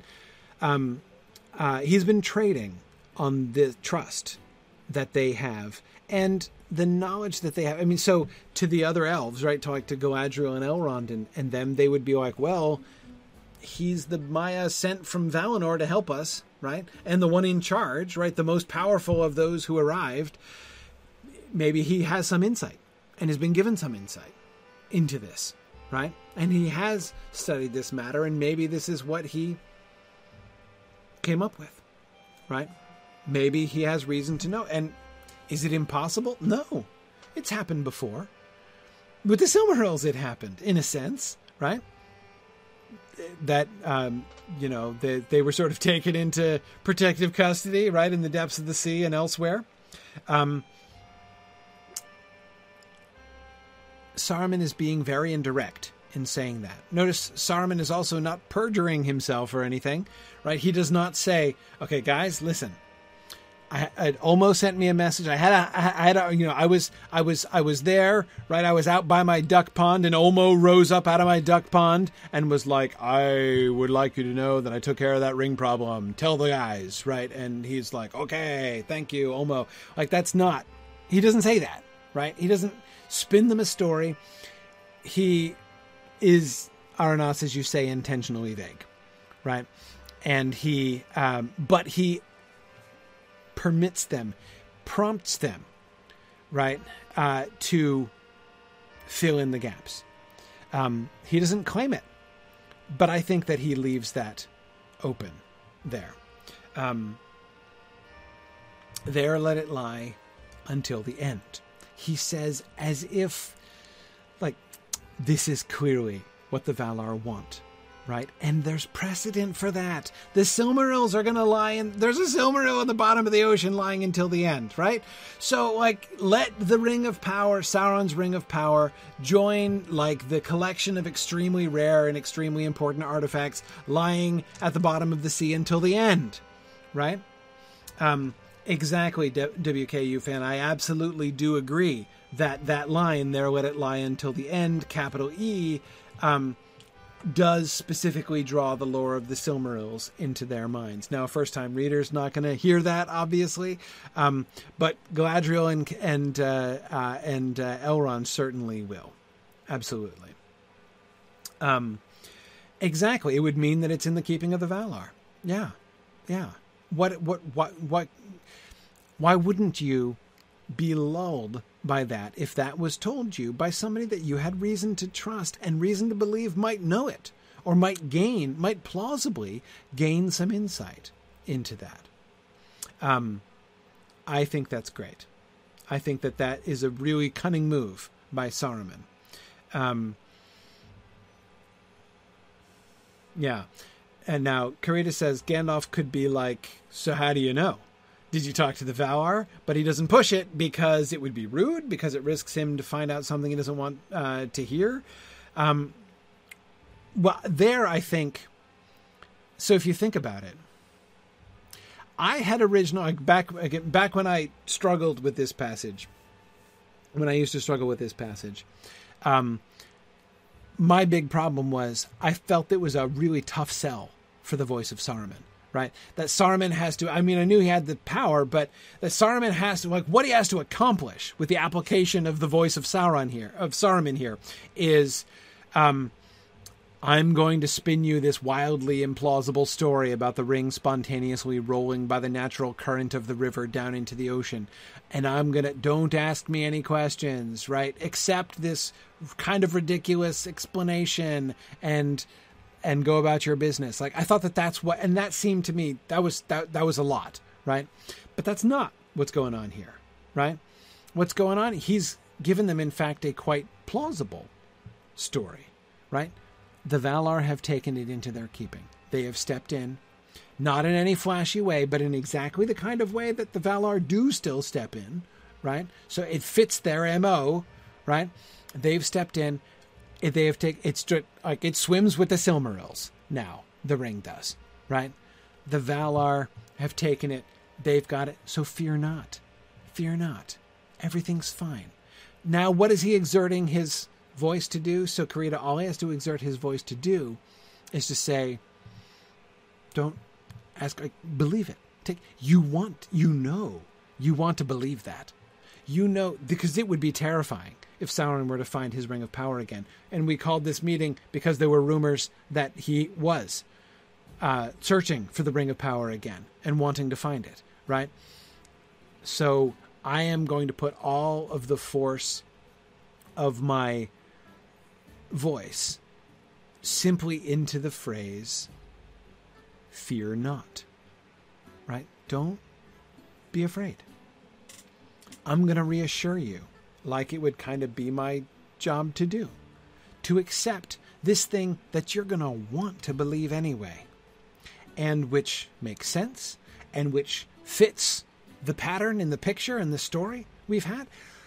And all you've got to do is just not question it, not doubt me, not be like, come on, man, really? You know, get Olmo on the line and get him to confirm this, right? That's all, right? That's just don't do that. And Karita, as you say, that wouldn't be the natural inclination anyway, right? Gandalf wouldn't be inclined to be that skeptical towards Saruman, right? He wouldn't be like, oh, my God, I can't believe anything that guy has to say, right? Yeah, and you're absolutely right, Karita. It is pretty horrible for Gandalf to find out that someone he should have every reason to trust is lying to him. And this was a big one, this lie, right? WKU says, is Saruman lying at this point, or does he believe it himself? It's pretty clear that he's lying, that this is an active piece of deception on this. Yeah, and good, Lincoln, you're also right. This reminds him of our discussion from a couple weeks ago about how in previous epochs you assumed people were telling you the truth unless you had a good specific reason to believe otherwise. Yeah, exactly. Yes. Okay. Well, and we've already peeked ahead at Gandalf's remorse about being lulled, in his retrospective remorse at being lulled. But we'll come back to that passage next time. I kind of skimmed through the paragraph leading up to it. I don't want to do that too much. We'll come back to, we're not going to skip over that paragraph. So we'll come back to that interesting piece of prose description before Gandalf's next paragraph, which I think is a really quite interesting and an emotionally powerful moment, actually, for Gandalf. But we'll do that next week. Thanks, everybody. We're going to switch over to our field trip now. So I'm going to say goodbye to folks on Twitter and on the town here. And, here, look at that. Just as I say that, Narnian is going away. Got to cover that here, if that happens. Okay, there we go. All right. So I'm going to say goodbye to Twitter, folks. Thank you guys there, and we'll switch over to twitch.tv/SignumU. All right.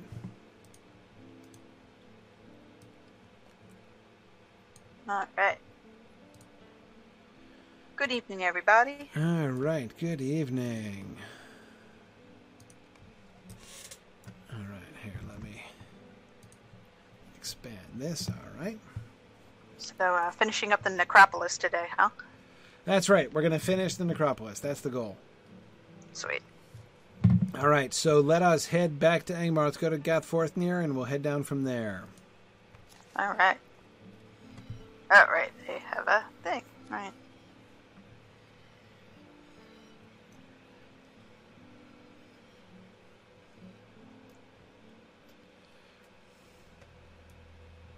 So intriguing lecture tonight. Just a lot of little subtle things, I suppose. Yeah, it's a lot of really interesting things. And this is one of the things that had bothered me most for a really long time. The whole, what had seemed to me the wild implausibility of Saruman's story. And it's like, how big of a sucker was, Gandalf and Galadriel and Elrond and all of them? Like, they bought that story about it rolled down to the sea? But when I made that last final connection was... There's precedent. Yeah, exactly. The ocean, the legendary garbage dump. Yeah. Okay. It's like the Sharps bag for, like, legendary articles. Exactly. Wait to the end of days, it'll be picked up and disposed of properly. That's right. Yes, throw your extremely dangerous, unique artifacts here. It's you don't want to call, the wrath of the Feanorians down upon yourself. Mm-hmm.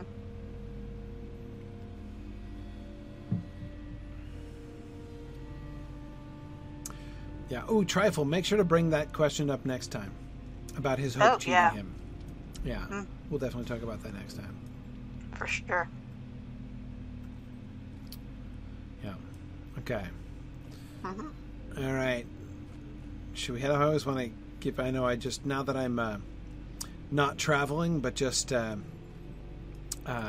porting here, I'm always... a little where we've got somebody say Milthalia wants a port.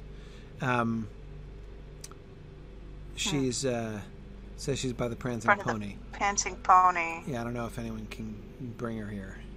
Yeah, if anyone can't, I can, but I need to know right now.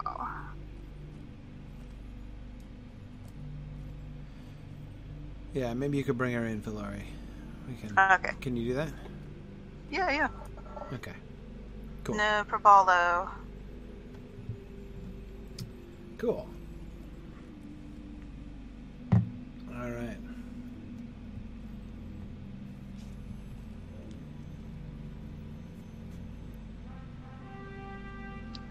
There's not too many concerts out front.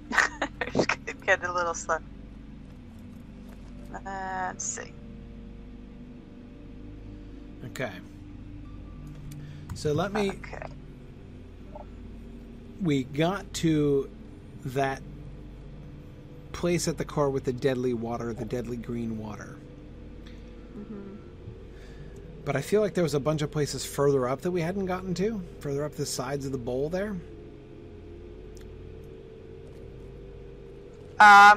Yeah, I think so. Well, there was that long staircase again. Right.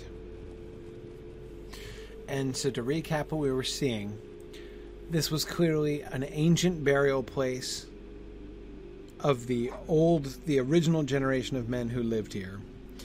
Yes. But then we've seen no other clear evidence of modern hillmen using it as a burial spot. It was just an ancient burial spot which was taken over by Old Angmar first, and then New Angmar afterwards. Yes, that explains a lot of the interference we've seen with metal dealies all over the... Yeah.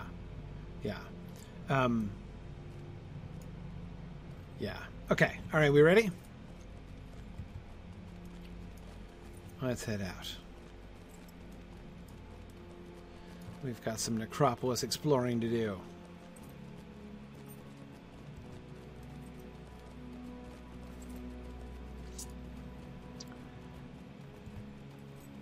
So, now remind me, the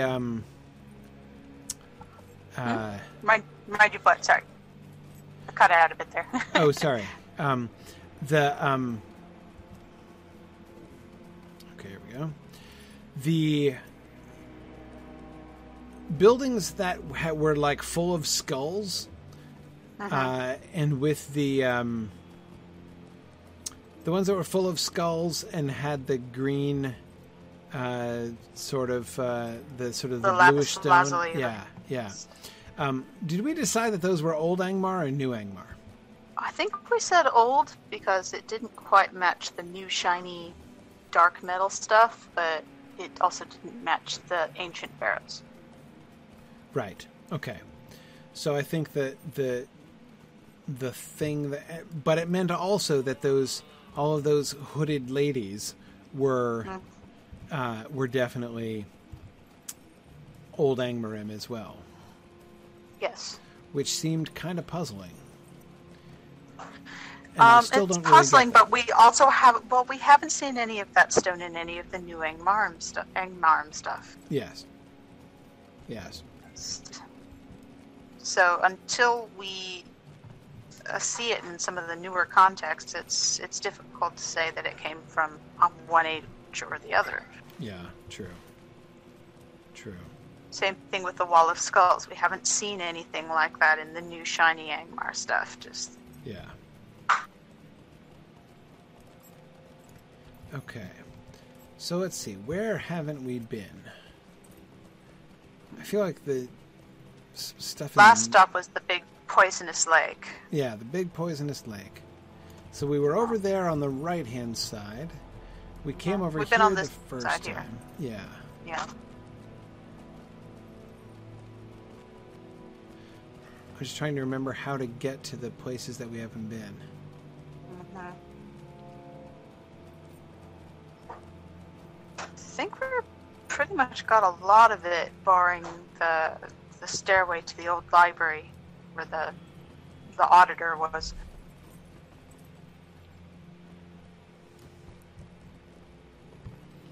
Is this whole region covered in dread or just the bridge? I think it's the ghosts. Oh, it's the guy? We're passing through? Yeah, the guys do it. Pretty okay. sure. Just that we happen to be standing next to one. I see.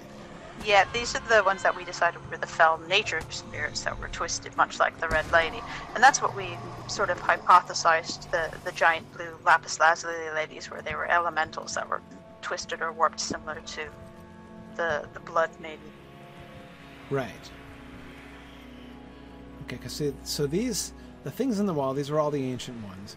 Who made the wooden platform? Definitely new. We see it's got these new brass fittings all over. Yeah, these are new. It's like they're trying to make it easier to get around in here, because maybe the ground's unstable. Right. So they must have been doing some more recent construction. Oh, there we were. Yeah, so we're up above. There's the poison lake. Waterfall. Yeah. And the poison waterfalls. Right. It almost looks like polluted water coming from some sort of dam up there. Yeah. There we go. I don't want to fall down, but okay. No, do not fall into that. It's going to be a while before we come back. Okay, so there's the big poison water coming all the way down from essentially Carn Dûm, right? Is that Carn Dûm we're pointing to? No, it's Uragarth.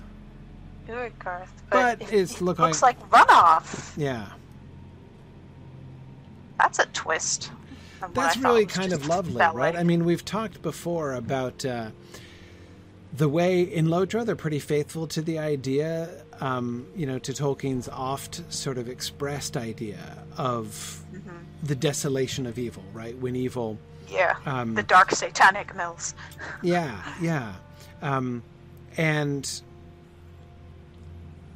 this is a real... I mean, I don't... We have seen, a river be polluted by passing through it and stuff, right? And we saw what happened to, what happened to the brown lands and the areas there on the other side of the black marshes that are the dead marshes that make Sam feel sick, and what they sort of fear is going to be coming over Ithilien increasingly. Yeah, interesting. So the visual image that this presents is that this place has been almost incidentally corrupted, like almost accident. I won't say accidentally because it's clearly not a complete accident, but I mean it might have been with some planning involved, but just that this river that once flew out of it now simply just conveys the corruption from Carn Dûm. By the look of it, this river goes all the way up to Carn Dûm. Yeah. So, whether this is an unintentional byproduct of some sort of evil metal working, or whether this was a happy accident, or because they wanted to make the dead unquiet anyway. Yeah, exactly. And it makes me wonder how much of the... And now this makes sense that it's in this area, right, near the lake, near the runoff, both up here on the cliffside and down there in the valley where we were last week, that we find those dread mists and fell spirits, right? Some of which seem to be coming in and some of which seem to be corrupted local spirits, as you suggested. I remember the ones on the island were not the angry, vengeful spirits that are usually out here. The ones that were on the island were sorrowful spirits. Right. They wonder if the water is somehow... maybe they were not intended to wake up and they're just sort of there or something because of the river, or who knows. Right.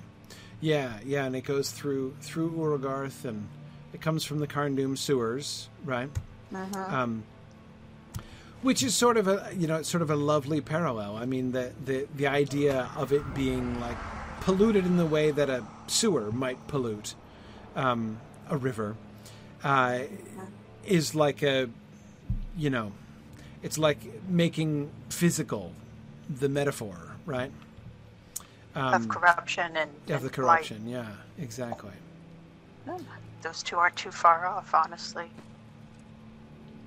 Yeah, interesting. It's loss of love for the land, loss of respect for the land. Yeah, Aranast and Aradrushar talking about Helkgam, which is thought to be the source of the corruption by the hillmen, and so we'll have to. Yeah, I want to find what the source is. We'll have to look into that when we get up Carndum and Uragarth way. But let's keep going up here, since we're here along the side, and we found this trail that leads up to these stairs. This is where that library is? Yeah, I believe so. And then here we've got. We were all excited, and we thought it'd be untold knowledge, and it was like an IRS guy doing audits. Right. Oh wait, hang on. Before we go up the steps, because we can get around to there. This way, right? Yeah, I think so. Oh yeah, let's see, there is a bunch more over here. Yep. Let's see if we see anything interesting. Red lights. Glowy red lights. Whoa, that's another statue up here, right? Oh, yeah. Yeah, look at that. See, I wonder if Funko Bubble Pop with that. Okay, so here we've got some more of that blue stone, which this looks is a like different old kind Angmar. of altar. Yeah. And then the old catacombs. What are these guys? These guys are merciless fell spirits. Okay. Yeah, see, then once again, we're getting to the angry stuff. All right. Looks like they're sucking in light from... Oh, no, that's just the boundary rocks. Oop, get in the eye. Just going to back up when this guy looks at, this statue, so, I mean, he almost looks like he's swimming, right? Yeah. It's interesting. Okay, so who... Let's see, and these guys over here, right? Oh, merciless guys. Bunches of fell spirits back here.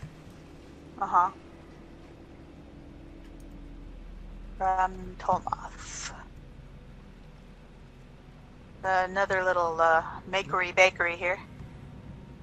Oh. Yeah, I can't. I'm experiencing so much dread that I can barely see it. It's got the iron crown carved on it like the others. Yeah. Yes, I can make that out. There it is. Okay. So these are old Angmar. So I think then looking over at the plinth of the statue itself, I'm going to go with old Angmar for the statue too. I thought these were the new ones, but I'm not sure. Maybe not. I can't remember whether they said that the statues were new or just some of them were new because they were looking to make more like demon phylacteries for them. Yeah. Let me back off a little bit and see if I can see it anymore. Yeah, just a bit.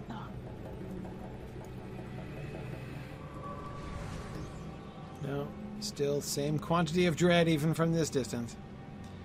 What's my dread up to? 5? Good grief. Yep. It's a lot of dread. Quite. Oh, staircase over there, too. Well, I don't have any hope tokens, do I? No. Of course.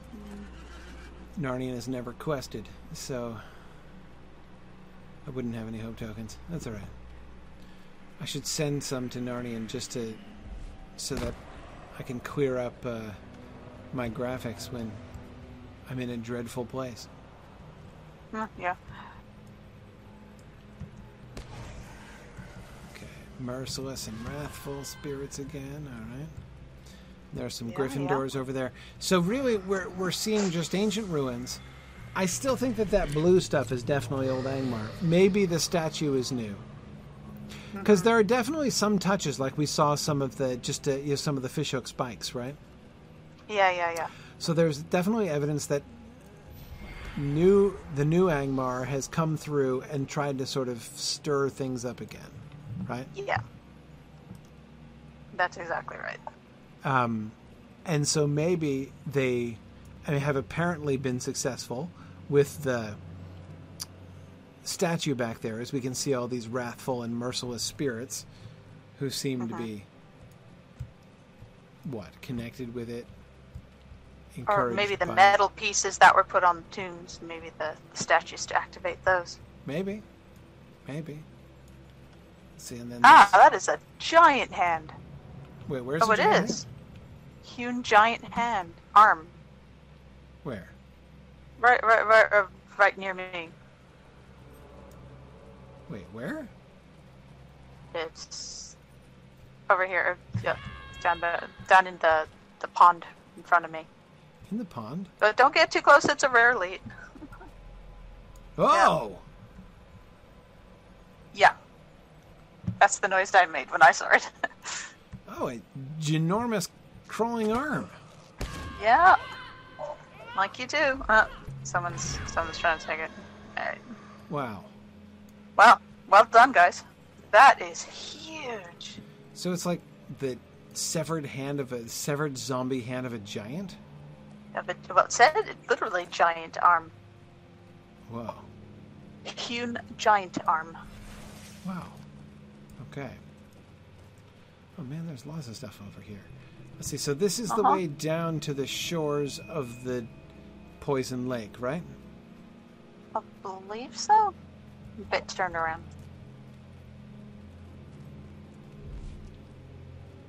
Okay. Yeah. There's a lot of stairs and not all of them go places. Yeah. Yeah, okay, so that Poison Lake, dead end. Yeah, and it's the back side of the island that we ended on last time. Yeah. Oh, look, it's a cute little hand. It's a baby arm.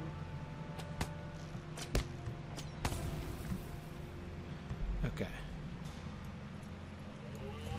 One of the things I'm trying to figure is the waterfalls and things. Whether this was originally a non-deadly lake, whether it was originally a lake which has been made poisonous, or whether it was the whole water is new. See what I mean? Yeah. I'm not sure. This area does seem like it's flooded quite a lot. You can see like the black vines coming out of the pond over here. Yeah. It does seem like a lot of this place has taken on more water than intended. Also consider these buildings are starting to sink into the ground. Right, certainly this one here, yeah. Yeah. Maybe this was a river whose course was diverted to flow into here. Well, right, that's what I'm wondering. If it's not just that those waterfalls used to be nicer, but that they were more... that they were less before. Yeah.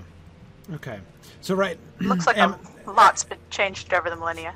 Yeah, exactly. Like it happens, you know. Yeah.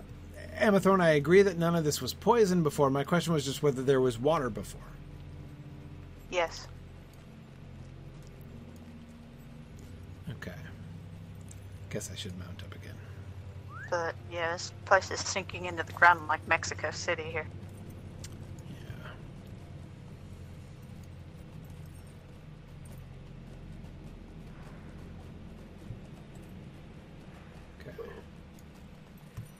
There's some more. So I don't see the function of these. Oh, here's the top of the waterfall. Look at that. Ooh. Wonder how large the area of effect for that spray is. Yeah. Yeah, you can see all this stuff is underwater, like it wasn't meant to be here. Right. I wonder if we go along the side, we'd see more evidence of water going in a different direction. Yep. Yeah, agreed.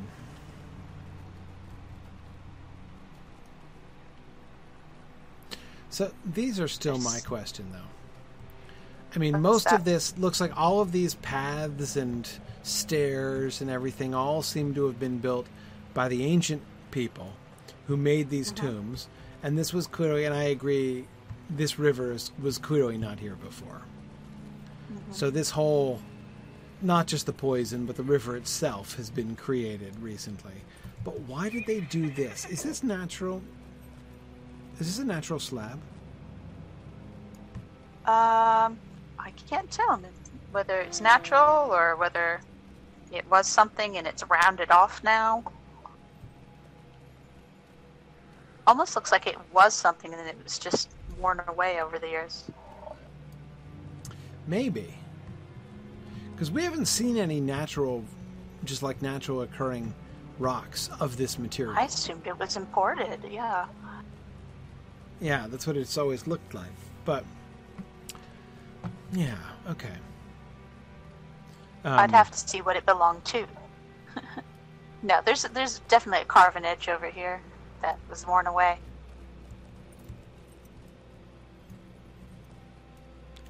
That was my first thought, too.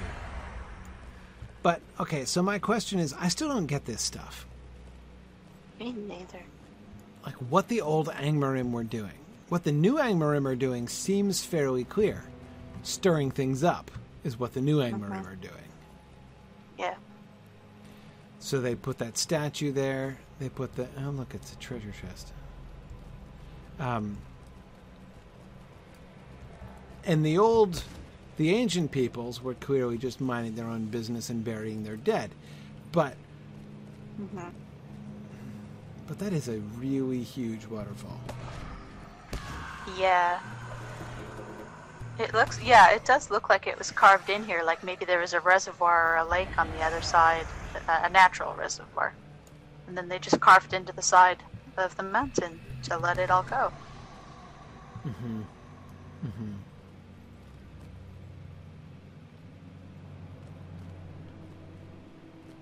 Wish we could go up there and see.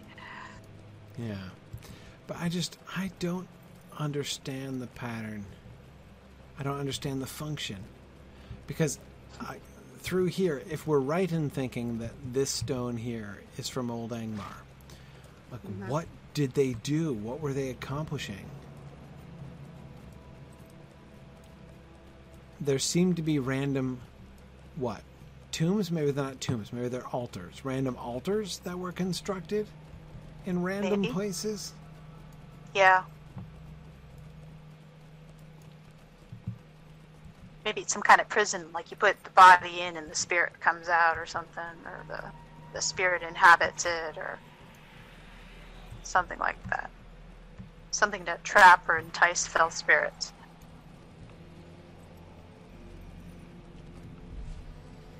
Yeah, the fact that we've never seen the stone in any part of Middle-earth does say a lot.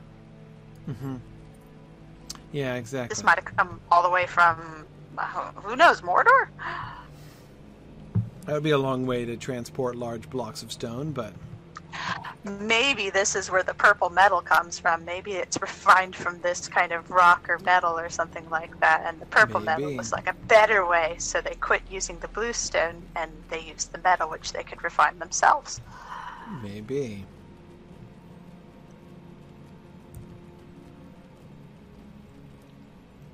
Because, yeah, alright. Hang on. Glancing from here.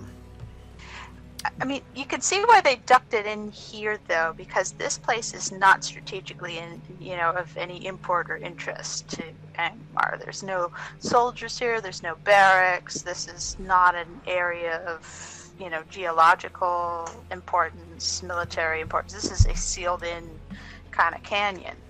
So you could see why, the higher-ups just said, I'll just flood it. There's nothing there, and what quiet spirits we woke up are going to stick around, Right, they're not going to drown them. We knew they were here. Like, maybe this was a failed experiment, like they tried waking up the dead and they couldn't get them to do anything. Right, so Old Angmar just kind of gave up on it? Yeah, maybe. Maybe this is a failed experiment, because 'Cause see, otherwise why would they just dump it all in there? That wall down there, which we can see so well from here, that's old Angmar. Most of it. Yeah. Right. Most of it is from Angmar. The statues, right? Those women with their hands held out like this in front of them, right? Yep. And their heads down, their hooded heads down. And then those are skull walls behind them. Yeah. The walls with the bones all built into them and stuff. Yeah, the cheap burial option. So why did they do this?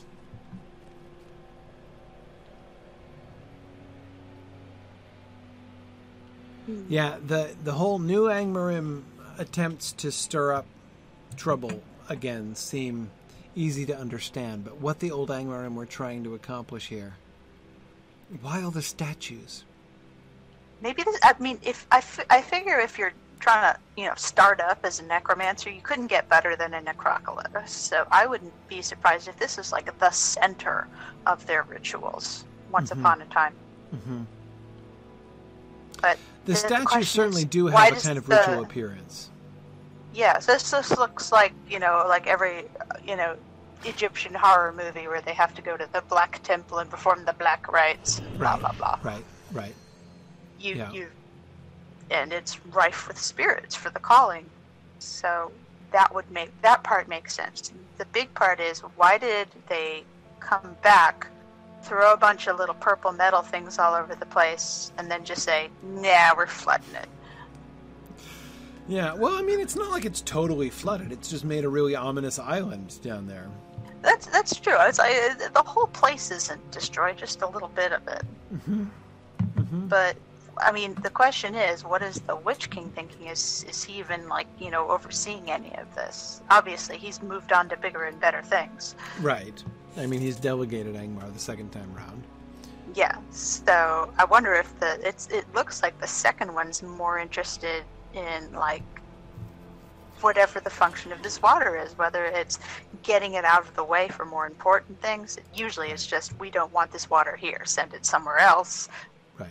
And I don't care where somewhere else is, as long as it doesn't bother me. So it definitely implies that this place is less used for rituals now, and it's just sort of it is no longer the import that it was in the first Angmarim age. Right. So it was made into this. So this area down here in the valley, especially, was some kind of center of old Angmarim ritual. Mm-hmm. Right. And Lilirath, you're right. It could very well be a deliberate corruption of the land. This last time around. So it wouldn't be merely flooding it in the sense of rejecting it, but as a mechanism for doing something, which seems to be bearing fruit with the dread mists and stuff up there. Yeah, corrupted nature spirits everywhere, Yeah. Brandon wants to know who the Witch King was now, and I'm like, oh boy. Yeah. Yeah. No, that's going to be fun when we do that in Silm Film. I'm going to be excited about that. Yeah, I made some speculations on an old article I wrote a long time for Mythgard, but couldn't find the file anywhere. It was so sad. I wanted to read it just for fun. I couldn't find it anywhere. Oh, wait, hang on a second. What? We're dead-ended here? Oh, yep, dead-ended. I missed the steps over there. Yeah, steps. This is... You can see why they put the steps in now. Yeah, hang on. Oh, wait, hang on. Oh, we missed the other big steps. Hang on, let's go up the stairs here. Oh, okay. Yeah. We've been up here, but not for a long time. Was that back in a... Did we come up here before? In a field trip? Yeah, I think that was when we were just starting out Lord of the Rings Online, honestly. Or was it when we did...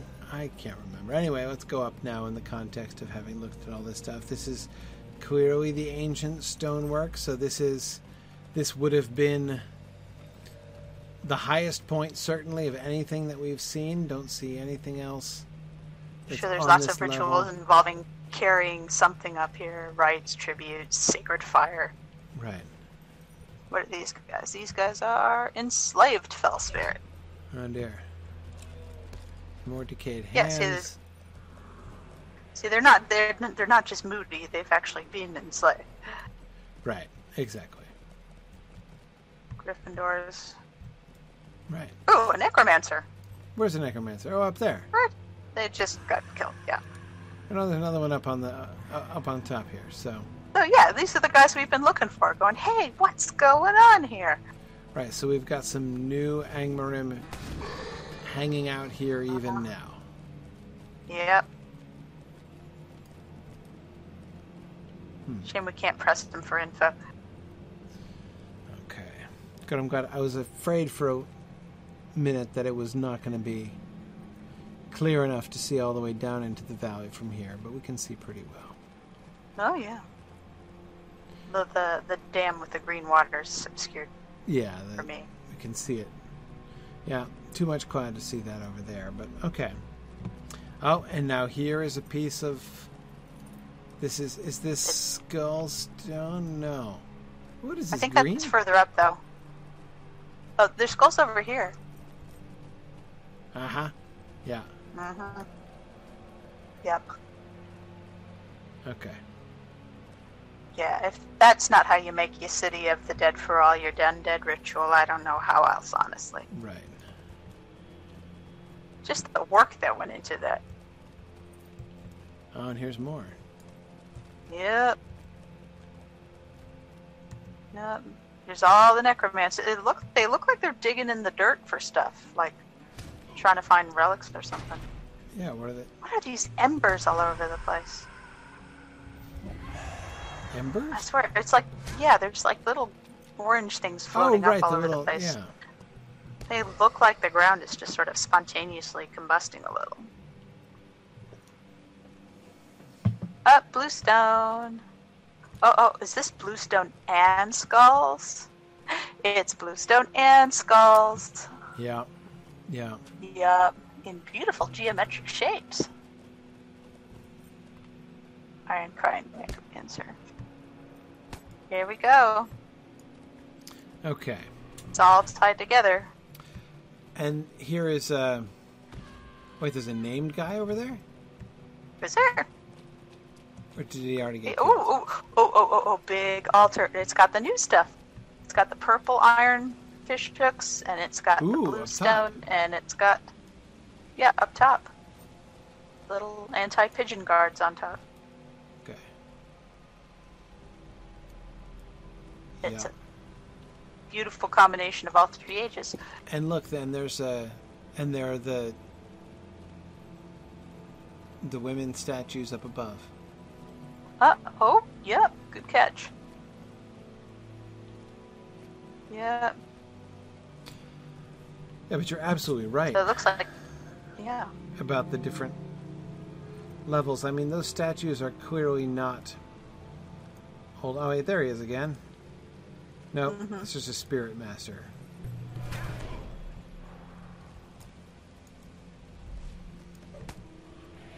This guy. Delucius. Yeah. He's Delucius. Right, there's, okay. So it's a named spirit. That's interesting. Uh-huh. Hey, could somebody look up the quest text for that quest to kill that dude and tell me who he is? Can we get some story on that guy? Yeah, seriously. That would be handy. Alright. But yeah, I think that you are right about the three different areas, or ages here. Because here we have got this ancient set of catacombs here. And we've got yeah, hey Druid's Fire, I'm too lazy to click on things. Can you paste the text in? That's what I would really quite like. Because, like, clicking on links involves browsers opening goodness knows where, and me having to hunt for them, and all kinds of things.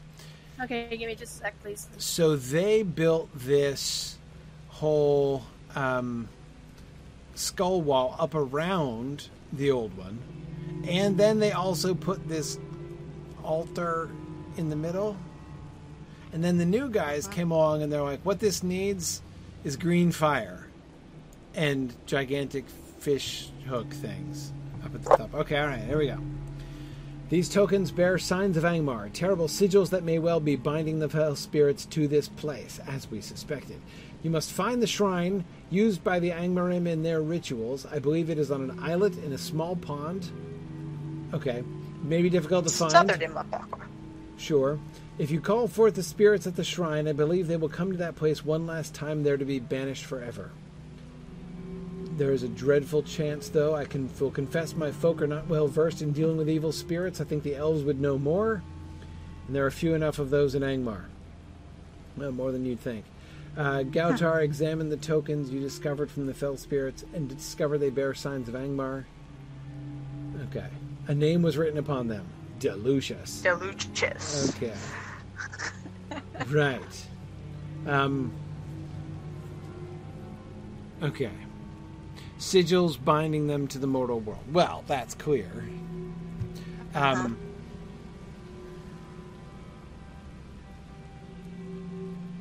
thank you.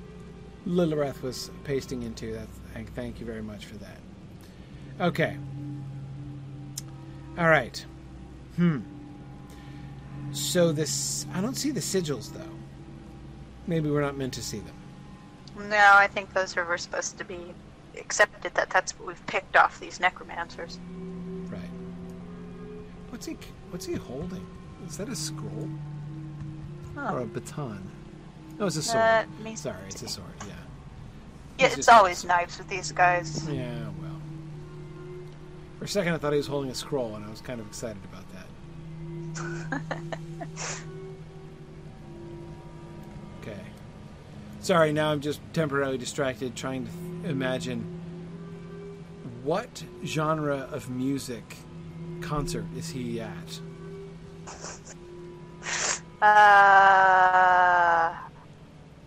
Can't quite place it. It'd be like Blind Guardian or something. Maybe. I don't know, it's not quite jerky enough. There's much more stomping involved. Norwegian death metal? No, I don't think it's metal.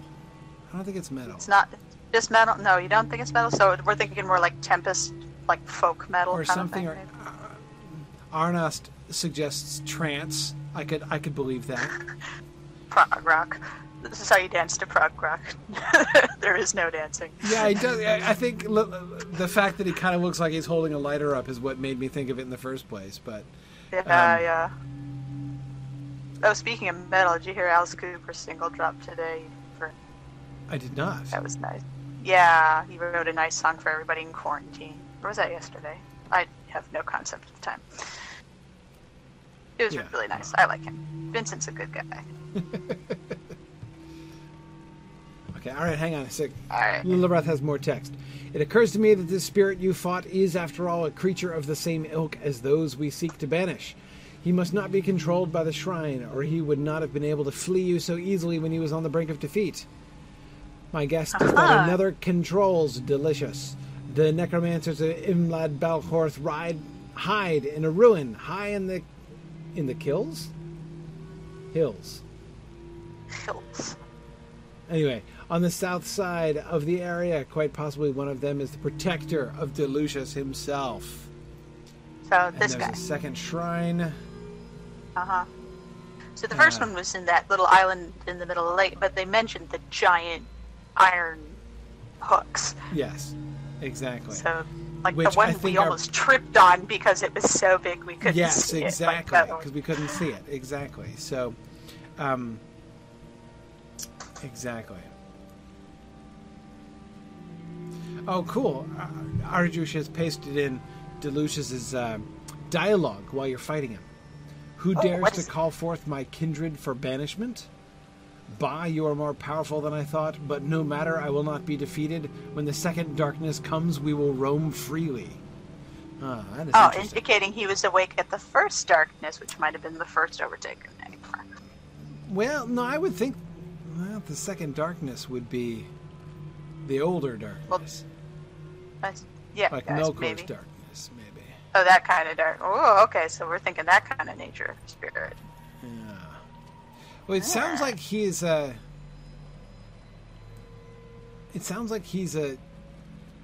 Well, that he's not a nature spirit. No. I think that he's an evil spirit, like an old like servant of, like one of the minor, servants of Melkor, one of the old ancient evil spirits. Yeah, that would scan. But yeah, so that the fishhook things would be basically connected with these sigils that we were talking about. Yep. Yeah. Okay. Well, let's keep going. It's time. Yeah. We're running out of time. But Man, how did they get seepage all the way up here? Yeah. Let's keep, so that we don't have to trace our steps all the way up here again a second time. Okay. Yep. Oop. That's a sharp turn there. Okay. Yeah, it is. Necromancer. And where are we? We're coming out the south side. Yeah. Of Imlad Balcorth here. Yep. You can still see the necropolis on our left.